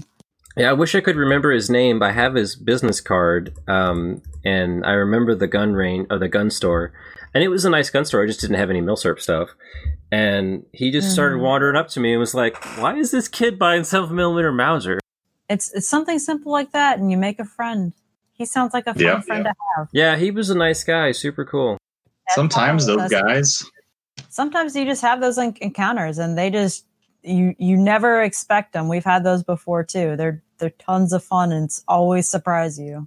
Yeah, sometimes those guys are just really unassuming. They just look like a quote unquote regular person, and then you start talking to them, and it's like, oh, you're a multimillionaire, and you own 1,000 guns and 80 machine guns, and okay. Yeah, I can say 100% of the guys that I know that have that kind of setup, all of them, just your average dude, button-up shirt, wouldn't be able to tell. They're talking about things that they're working on, like their cars or whatever. And it's not like they're hot rods or anything. They're just like, oh yeah, I got this Ford truck I'm dicking around with or whatever. And just turns out multi-millionaires, and they're just doing that in their spare time. Yeah, man. And the NFA stuff too, it's like a money game, that's for the big boys, the lawyers and doctors and stuff can get into that. Mm-hmm. Or just the people that got into it back when it was cheap, because I guess 40 years ago it wasn't such a big deal. Now, 40 years ago, you could also amass large collections of one strain of something, you know? Nowadays, everything is getting kind of split up. All right, so I found it for people that are listening. It was Ashland, Kentucky, and the name of the sporting goods store is Borders Sporting Goods, Borders. So did you just let everyone know that the owner of that place is loaded? He knows, Danny. If you go look at the website, he knows. But he was also standing in the middle of his store right next to the checkout line, showing me pictures of guns and talking about all his machine guns. I wonder if I've been here before. This store looks familiar. It's possible. I've been through Kentucky a few times, so it's actually possible I've been to this store. Well, Ashland's kind of not really on the way anywhere. I mean, kind of it is. It's off 64, but it's a ways off 64. But yeah, it was just fun to talk to somebody that out of nowhere was just like, oh yeah, I love Milsurps, and it's just like, oh cool. Neat. Yeah, you never know. Yeah, I've not done very many videos with Danny, unfortunately and unfortunately. So I don't get recognized anywhere. I've got the really popular Siamese Mauser video that has like 500 views, and then the super popular M95 video that we filmed in my dad's garage in front of his 76 Corvette. And most of the comments on that one are about the Corvette. Yep, of course. Internet, man. Never makes sense for what triggers and what hits. That other video, the Siamese video, should have way more views than that. Yeah, we did a video. I did a video with our mutual friend Sam, who's been on here before, and it was his first time shooting. What was it? His first time shooting. A K31, an M95 30, and a FNFAL, because I had an FNFAL, and the Siamese Mauser. We filmed us both shooting it for the first time, because that was the first time I actually got the rounds to work. And then also at the time I had an M57 and a Nagant revolver, and it was his first time shooting those two, and he hated the Nagant revolver, which was fair. But he loved the FNFAL so much that he bought it from me. Oh, wow. And it was it's his first semi-automatic and his only semi-automatic firearm he's ever owned. And it was like, when he shot it, he was like, I'm going to buy this from you. I'm like, okay, cool. And I'm like, yeah, whatever. And he's like, no, like, I'm buying this. It's like, no, I'm in love. I need this, please. Yeah, and he did. And he loves it. I get it. When you find something that just works for you, it's like what happened with me, and it's so stupid. VZ 2008. First time I shot one, and we had just bought it too. Like it wasn't anything that I had shot previously. So first time shooting it, just drilled a hole. Everything about it just ergonomically felt great, and it worked well with the cartridge. So I was tickled pink, and now we've got a fixed stock on it through a little red dot sight on it, and the bipod, the detachable bipod on it. Which, if no one's seen those, there's only like one dude who's selling them right now. Get them while you can, because those things are amazing. They detach so quickly and attach so easily too. But yeah, it's one of my favorite guns. Just perfectly fun to shoot. And it just hit all the right marks for me that day. Very happy to have one. And the magazines on those are surprisingly light. Like, first time I picked one up, I was like, whoa. I was expecting it to be as heavy as like a steel AK mag. Mm-hmm. Nope. Surprisingly light. You can carry a ton of them. Let's see. Well, we just sort of mentioned some Milsurps that we don't like, which ties into this question. Is there a Milsurp you hate more than the Reichsrevolver? Probably that Italian Veterli we were talking about before, that 70-87-15, the one that's in 6.5 Gacarno. I'm sorry, the one that's in pieces, you mean? No, them in general. So we went through the third one, finally got to it. So the first one, I guess there was a headspace issue. The loads were at like 85%, like the normal amount of load for it. We thought that would be enough, but then like it slowly developed like a hairline crack, like right behind the lugs. So that one got DQ'd. And then the second one, it just blew itself apart. Like it managed to vent gas both out down the bottom of the mag well and like through the bolt, like into the area, and actually managed to cause the bolt to rotate some. That was super fun. And then finally on the third one, at like a 50% load, we managed to send rounds downrange successfully. No squibs, no nothing. Managed to get it done. But damn, talk about something not wanting to cooperate with you. That gun just wanted to blow itself apart. And it makes sense that it was not going to be a great one to shoot. Totally not safe to do it. People do at your own risk. I don't recommend it. But yeah, finally at 50% load, we managed to get some rounds successfully downrange. And then we stopped at that. We were like, nope, good. We got the shoot. We're done. Never shooting that again. If a gun explodes on you twice, it kind of leaves a mark. Well, and I cannot tell you how many times I've seen people go, oh, look at my new Vetterli, and with that conversion, and then be like, hey, you might want to be careful with this. And people are like, it's not a big deal. And I was like, no, I mean, I've seen one explode. Like, yeah. They'll do it. It was like, oh, they're not that bad. I was like, no, there's video documented evidence of it exploding. Please just don't chance it. You know, our friend Zach, he has one. After he saw your video, May, he went and shot his with commercial 6.5. No, he saw the video. He saw the pictures. Yes. Like, I'm going to shoot it. Yeah, he actually shoots it with commercial loads, too. Oh, God. I'll miss your friend. Yep. What was his name? Zach? He was a good friend. Yeah, R.I.P. and peace, Zach. Not recommended. Don't do it. But yeah, definitely disliked it more than the Reichsrevolver. Although, again, still not looking forward to also having to reshoot that again someday. I do not want to have to reshoot the Reichsrevolver again. I will. I was going to say earlier when you were saying that you were having to reshoot it, I was like, oh, that's going to be a fun one.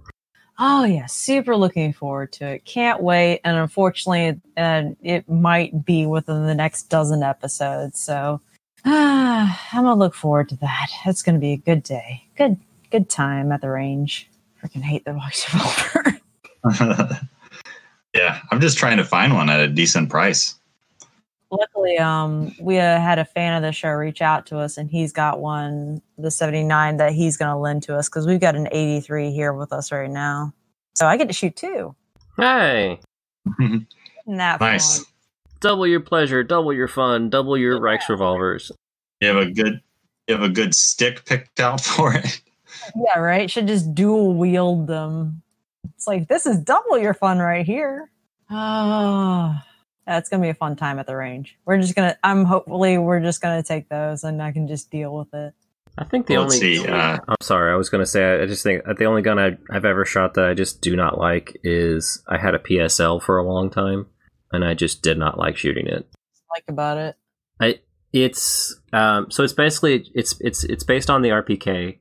So it's basically just a stretched AK to accept the full 7.62 per 54R. And so, like, you know how AKs just kind of rock you? But so this was like the full rifle caliber. So it was just like, boo-boo, and then you're just like rocking back and forth. And then, oh, here we go. And it was just like, it didn't feel like heavy recoil. It was just like it was shoving your whole body around. And I was like, I just don't like doing this. Yeah. That's the Romanian PSL, right? What? Sorry? Is it the Romanian PSL? It cut off again. Oh, sorry. Is it the Romanian PSL? Yeah, it's the Romanian ones. And then I learned that all of the ones in the United States are not Milsurp anyway because the ATF banned them from being imported because they're based on the RPK. They had the third hole for the full auto, even though that PSLs do not have the ability to do full auto. But the receivers all had the hole already drilled because they were just essentially an RPK. And so all the ones in the US are actually new production from like the early 90s where they fill in that hole. Yeah. That's insane. So I didn't even know that they're not even Milsurp really. But I sold it for $1,600. So it's just crazy that they go for that much. At least you got rid of your most dislike. Mine's still staring at me. Yeah, I got rid of it and I bought more M95s. I have the biggest collection of M95s if you can help it. I do not have the largest one. My friend that I actually have purchased quite a few guns from probably had the largest collection in the United States, if I had to guess. Wouldn't you say, Danny? Probably. He's the man liquor. It was the straight pull guy. He had the Lee Navy I bought from him. I bought the two most rare M95 versions I have from him. And he's got tons more. And I was like, hey, I've been thinking about buying a Verndl. And he's like, which one? And he posts a pic of like 6 different kinds. And he's like, which one would you want to buy? And I'm like, what? Oh boy, there's more. And I was like, what do you mean? What do you mean? Isn't it just the long rifle and the carbine? And he goes, oh, no. See, there's the 67 long rifle and carbine, and those are different calibers. And then you have the updated version, which was like 73 or 74 or something like that. And it's like, and those are different calibers too, from the 67s, but also between the rifle and the carbine, they're different too. So I'm just like, no. Like, stop there. Please don't tell me anymore. It's like, I don't want to know anymore. I was at a shop in Missouri, and they had a Verndl, and I almost bought it, but I ended up buying the Vigero instead. And but the Verndl was so funky. I was like, it's so weird that it would be cool to have one. Guns to shoot. I shot that Austro-Hungarian Verndl back in the day. That was fun. Yeah, I don't know which one you did, because apparently there's 4 different versions of them. I don't remember the model at the top of my head. It's Austro-Hungarian. It's overly complicated for unnecessary reasons. Oh, anyway, Danny, I'm sorry. I went off on another tangent. What were you going to say? I was just going to ask the next question to May, which is, was there any rifle or pistol that you've shot on the show that you thought was going to be terrible but turned out better than expected? The Kakarnos. I thought the Kakarno rifle, specifically the cavalry carbine that we brought out, because it looked like terrible shape. So, and previously, this was still early days of the show, because if you look back at it, we have changed ranges since the beginning of the series. And at that previous range, basically, that beginning stages, like the rifles that we got in, well, we had to make them work, so we had to get them to working order. And almost about half of them, I want to say, that we got in needed some sort of repair or something done to it to get it working better.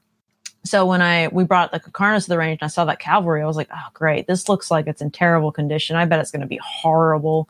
It's going to snag. It's just not going to work. Like, something's going to go wrong. And then no, damned if that thing did not drill a hole, damned if that thing did not fire, damned if that thing did not have one single problem the entire time I shot it.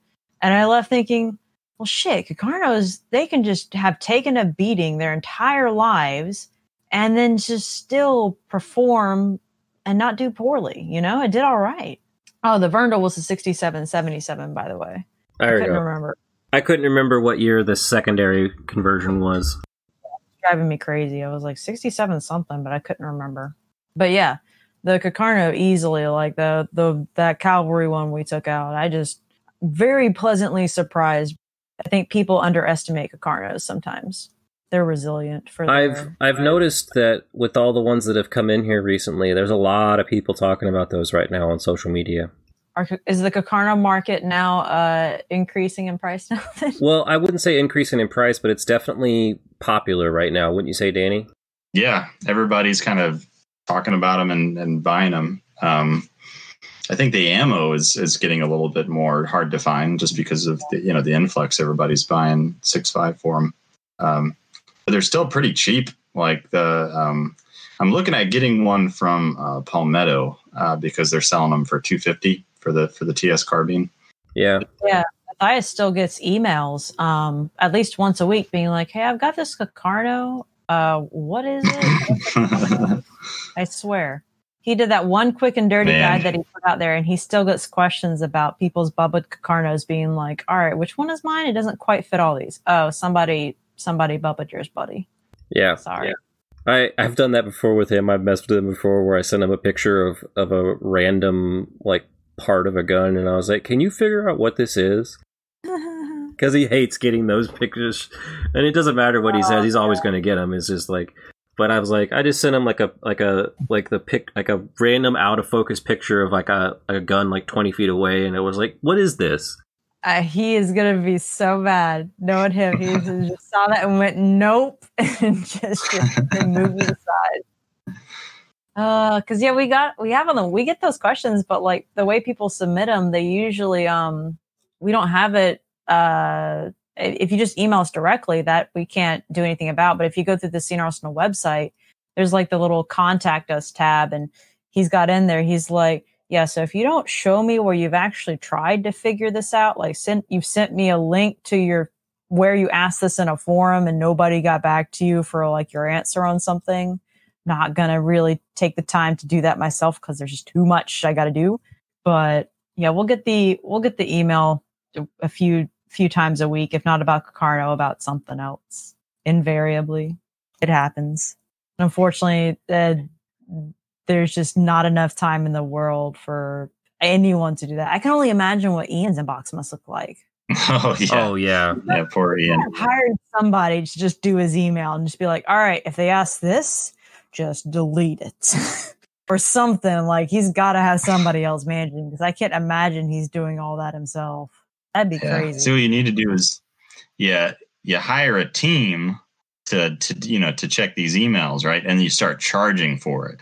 So just let them know, okay, we'll do it, but for a flat fee of $19.99, we'll tell you all the specifics. That'd probably make people actually do their own research. Oh yeah, I'm sure that would do that for one, and then two, somebody would try to capitalize on that, actually do that someday if they had the name built up for themselves. But the amount of time that would go into that, I can't even. That's a whole job in and of itself. So what's really funny though is I know I was talking to Othais one night on the Discord server, and I was talking to him about how there's not really any good books in English for M95s or any kind of really Mannlicher stuff in general. And we were discussing one of the books that I have that it's a decent conversion of German language one, and it has a bunch of blueprints and pattern drawings. And it was talking. Nice. Well, they're low reproductions. The original German books are like a huge 11 by 17 and like really beautifully detailed pictures, and this is like a shitty like paperback book. And we were discussing a lot of the weird stuff that Mannlicher came up with, and I was describing this gun, and he's like, "Wait a minute, describe that again." And then like he was like, I've somebody's asked me about this, and it turns out later on he comes back like a couple of weeks later or whatever, and he goes, "Dude, I remember talking to you about this. A guy had messaged me and asked me what this gun is, and I had no idea what it was. And it turns out it was a prototype for one of the guns in this book that was a patent drawing. And it was like, there's only like 15 of them we know of." And it was like, what? And he's like, 100% Mannlicher touched this gun for sure. That's awesome. And it was like, what? That right there, that's pretty cool. Yeah, that would be like one of those ones that would be really cool to find, like this rare prototype thing that never existed really as far as anything beyond that. But yeah, I guarantee, like you said, that's one for every 300. What's this Mosin? Yeah, right? God, the 1 in a million chance, Danny, is my 1943 Mosin 9130 rare? Yeah. Yeah, how much is this worth? Mm-hmm. This hex receiver is worth extra, right? Yeah. Or our common joke in our discussions, Danny, is the Arisakas. If it doesn't have a mum, it's only worth $10. Yep. If it doesn't have a mum, it's worthless. I know that's Mark's big thing, because there's some really rare ones out there, some very common guns that they don't have a mum, but it's like the only one. Yeah, he got real mad the other day because he posted this really rare Arasaka variant, and people are like, it doesn't have a mom. It's been ground, and it's like, are you freaking kidding me? It's got to be hard to be an Arasaka collector because of that stuff. Seriously. So Were there any other questions you guys had? Yeah, a couple. Do you have a top 5 personal favorite milsurps from the show so far? I do, but I have to hold off on answering that one because we actually plan on doing a video on that one within the next few months. We've got it all. Okay. We're essentially going to sit down and kind of go back and forth between the two of us, our personal favorites, and on top of that, how we would rank what we have shot for the series in terms of, the top dogs of the war that we've shot.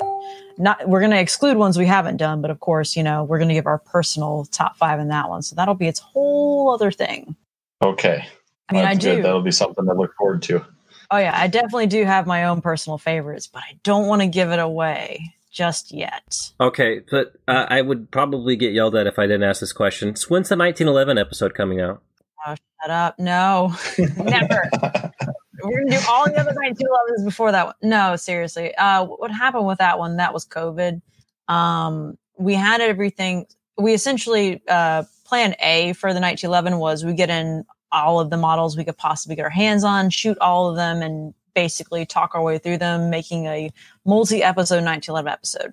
Plan A didn't happen. No one really came forward with a lot of options for us for borrowing any different models of the 1911. So we had to scrap that. Plan B was we drive up to Springfield, who does have a lot of them there, and we can at least do, in-depth at the actual Springfield National Museum and talk about the guns there with the curator and show them, have nice pictures of them. And COVID, because this was all scheduled essentially to happen in April. So essentially we had to nix that plan as far as push it down the line. So it's not happening. It's just we have to wait for restrictions to lift in order for us to take the curator's time, because essentially he booked out an entire week to spend with us and let us take photos of whatever else was there, because we weren't just going to do the 1911. It's like going to the range. We're not just going to do one gun. We were going to do several guns while we were up there and also take a ton of photography, because they have a bunch of stuff that they just don't have the ability to put on display. But it is something that is tentatively planned to attempt again the beginning of next year. But again, we have to see how restrictions will allow us, because we still really want to shoot for this plan B of the Springfield trip to make the 1911 episode all that we can possibly make it into, without essentially having to, without being able to shoot everything like we normally would. Well, it's become a meme at this point, so. I know. Literally we may get through, because we just did the freaking Swiss G and K 1911. So, I mean, I'm sure, there were jokes in there being like, aha, see what you guys are doing, all the 1911s before the 1911. Oh, we just want to make a really good 1911 episode, because, I mean, there's a lot of information out there about the 1911. We want to do it right, and we want to do it justice. So we're going to shoot for what we can. If before you guys, wow, Danny's barking at me. And then sorry, my dog. And then I would say, if anything, I'm sure that 1911 video will be the most scrutinized video that you guys do. Oh yeah, hands down. Anything that's wrong is going to get called out instantly. So we're going to do our best to make it right. Yeah. That's good that you're actually not rushing into it, that you're taking your time. That's definitely something that I think will benefit a lot from that. Right.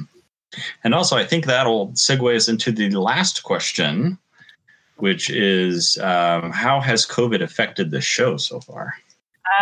It has done that. So essentially, we work from home, so it didn't impact us in that way, in that we were still able to continue our work at the house. We were still able to go to the range to do our outdoor filming.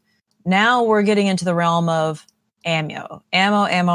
Since primers are going and ammunition is already hard enough to get as it is, we are looking at essentially that would cripple the show, as if, of course, we didn't have any ammo. So we've already got our reloader set up essentially with a fair bit of primer. So he should be able to reload us for us safely for the next few years. But again, you never know. Something can happen. Knock on wood, it doesn't. But that could potentially impact us depending on how things unravel or how things come back together within the next few years for ammo production. And then anything else for now that's going on, it just restricted us from making trips anywhere that we might have, like we said, to the Springfield Museum or to potentially any local gun stores, or not gun stores, gun shows or things like that, which means we've been having to primarily purchase anything we might need for the show online. And some places aren't set up for that. So that can be restricting as well. But we're making do. We're getting through. We're trucking along. We're going to do our best to still keep up with what we plan on doing for our releases. We're still going to keep trying to shoot everything we can possibly get our hands on, and then some. And just, it might mean potentially in the next few years, if we can't get a hold of everything we want to shoot for World War I, that we just break out of World War I and into, like we already have with the neutrals. Essentially, that's what it did force us to do, was go into the neutral territory sooner than what we expected. We expected to hit neutrals next year, but just because we weren't able to make the trips we needed to, or necessarily find the guns that were no longer available or potentially not up for sale, forced us to do something we weren't planning to start until next year. They're being well received though, so that's good. Yeah. They're great. They're guns that I didn't necessarily think you guys were going to cover, for years. And I wanted to ask that question particularly because, if it wasn't maybe for, you covering the neutrals, like I wouldn't know at all that the COVID was affecting your show at all, because it's still the same good, high quality, production. And oh yeah, we're not going to compromise. We've made the statement that we intend to keep improving, and our supporters have literally come through on that front where they're not letting up their support. So we're not going to compromise on our end either. We're going to give them what they're asking for, and hopefully we'll even get even more help in the future for future shows we plan on doing, not just the direct shows related to Sea and Arsenal, but some future secret projects that we have in the works too. But I will keep them secret for now. Oh. But we have to wait for things to pan out before I can announce them officially. But yeah. Sometimes. Yeah, that'll be cool. I personally can't wait for you guys to. I know that there's so many still like in the pre-19 era to cover, but. When you guys eventually do, branch out into World War II guns, that's something I'm really, really looking forward to. Same here. I'm looking forward to not having to work from a fixed list. That sounds nice. Yeah, especially when that list gets more and more restrictive as it goes on. It's been squeezing us pretty tight. So we'll do what we can. We'll get through what we can. And if we don't get to everything in time, we'll definitely try to go back and revisit it when we have it in our hands. Besides, like the 1911, that's not that rare, obviously. But I mean, some of the variants probably are. But like, is there anything like more common that you haven't been able to get to? I'm trying to think. Well, not really necessarily more common, but a pure Colt 1895 machine gun, not the Marlin, but it's got a different injection port on the side, if I remember correctly. Been having a hard time finding one of those. And then there's a few other small things here and there. I want to say, I can't remember the entire list off the top of my head. I know Matthias has it written down, but unfortunately I'm not familiar with everything else off the top of my head. But a true potato digger would be nice. The one that was actually used in the war. That would be really nice. We've only seen one in person, and that got sold at an auction 2 years ago. We're hoping that we're going to regain contact with them sometime this next year. Wait, Danny, doesn't Gage have one? Maybe not the right one or whatever, but yeah, he does. I saw it at his shop, but it's not the right model, right? I don't know. I don't know anything about them. He was bringing out so many other machine guns that it was like in the back of the safe, and I didn't really get a good look. I was playing with like the 0815 and stuff. So it's the Colt one you said, May?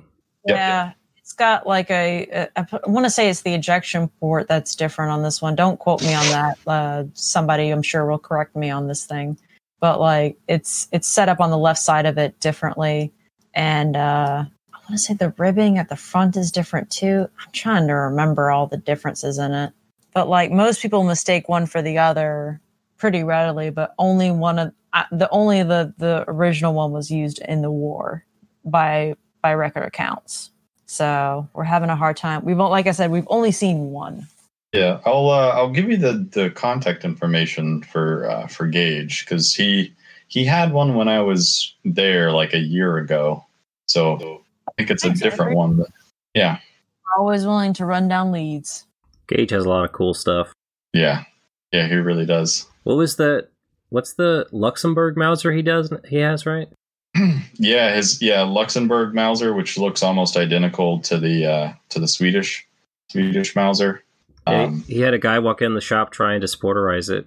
Yeah, he wanted it. Yeah, a guy brings it in and he wants to sporterize it. And Gage, and Gage looks at it. He knows what it is because Gage is just super knowledgeable. And he just goes, "How about you just pick out any rifle you want and we'll trade." And so he got to keep it. When I went into a shop, and when I went into a shop, it was just like the Lux Mauser was just in like the row of milsurps that he has for sale. Like it wasn't for sale, obviously, but he keeps some of his own personal guns like in the shop, like just to like, for people to come in and pick it up and talk to him about it. Nice. He sounds like a cool dude. Yeah, he is. He's a really cool guy. Yeah, I'll give you his contact number about that. He has a couple like other stuff that you guys have already covered, like the Hotchkiss, and he has a couple choo-choos. Couple of choo-choos. Yeah, the Shoshaws. Okay. Yeah, I thought that's what Mark calls them, right? I don't know. Unfortunately, I don't think I saw that episode that he did. I didn't get to see all of the ambles that they went through on the SC Arsenal thing. I didn't actually review each one of them. Oh yeah, they're awesome. Mark is he's a national treasure. He's hilarious. The Shoshaws, on the other hand, not so much. Those things are they really are. Yeah. I was really surprised how heavy they were. I just couldn't. When I picked one up, it was just super heavy, super awkward feeling. They weren't made for humans. Well, damned if anything, they're good for walking fire. They're really good at that because you just lay them up against your side and it just shoots where your hip is set. It's perfect. Yeah, I could see that. That'd be probably the best thing for it. Terrible any other way. Perfectly reasonable with walking fire. Yeah.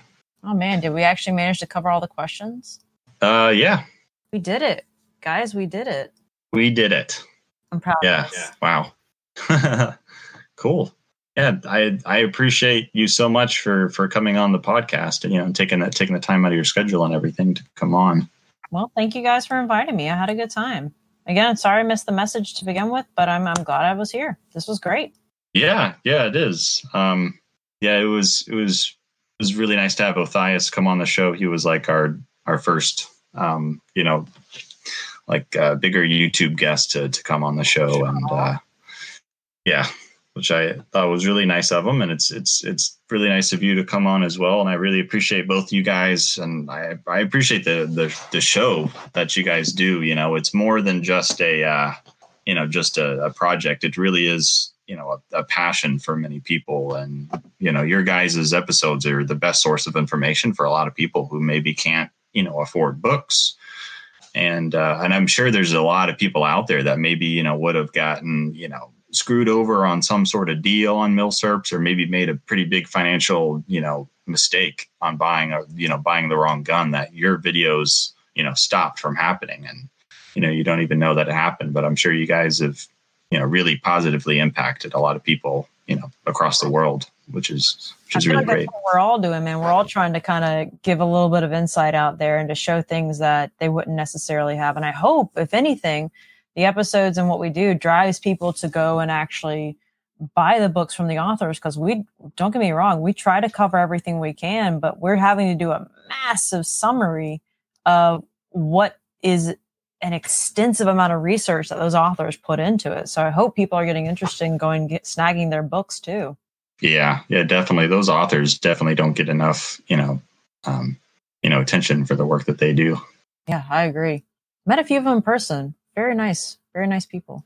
They're all who were willing to help out. Recently, we had Boss Martins who helped us extensively with our Dutch episodes. Really cool guy. Just happened to send him an email hoping to hear something, and he got back to us, and it was really good help.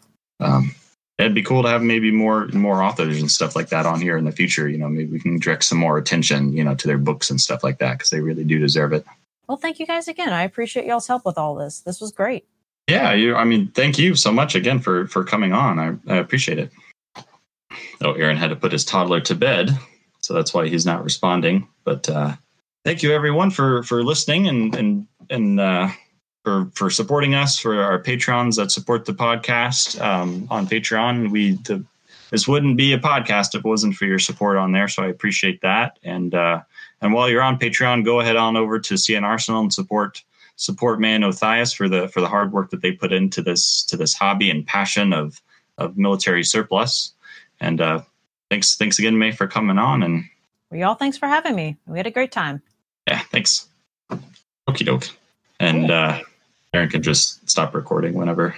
Bye, Aaron.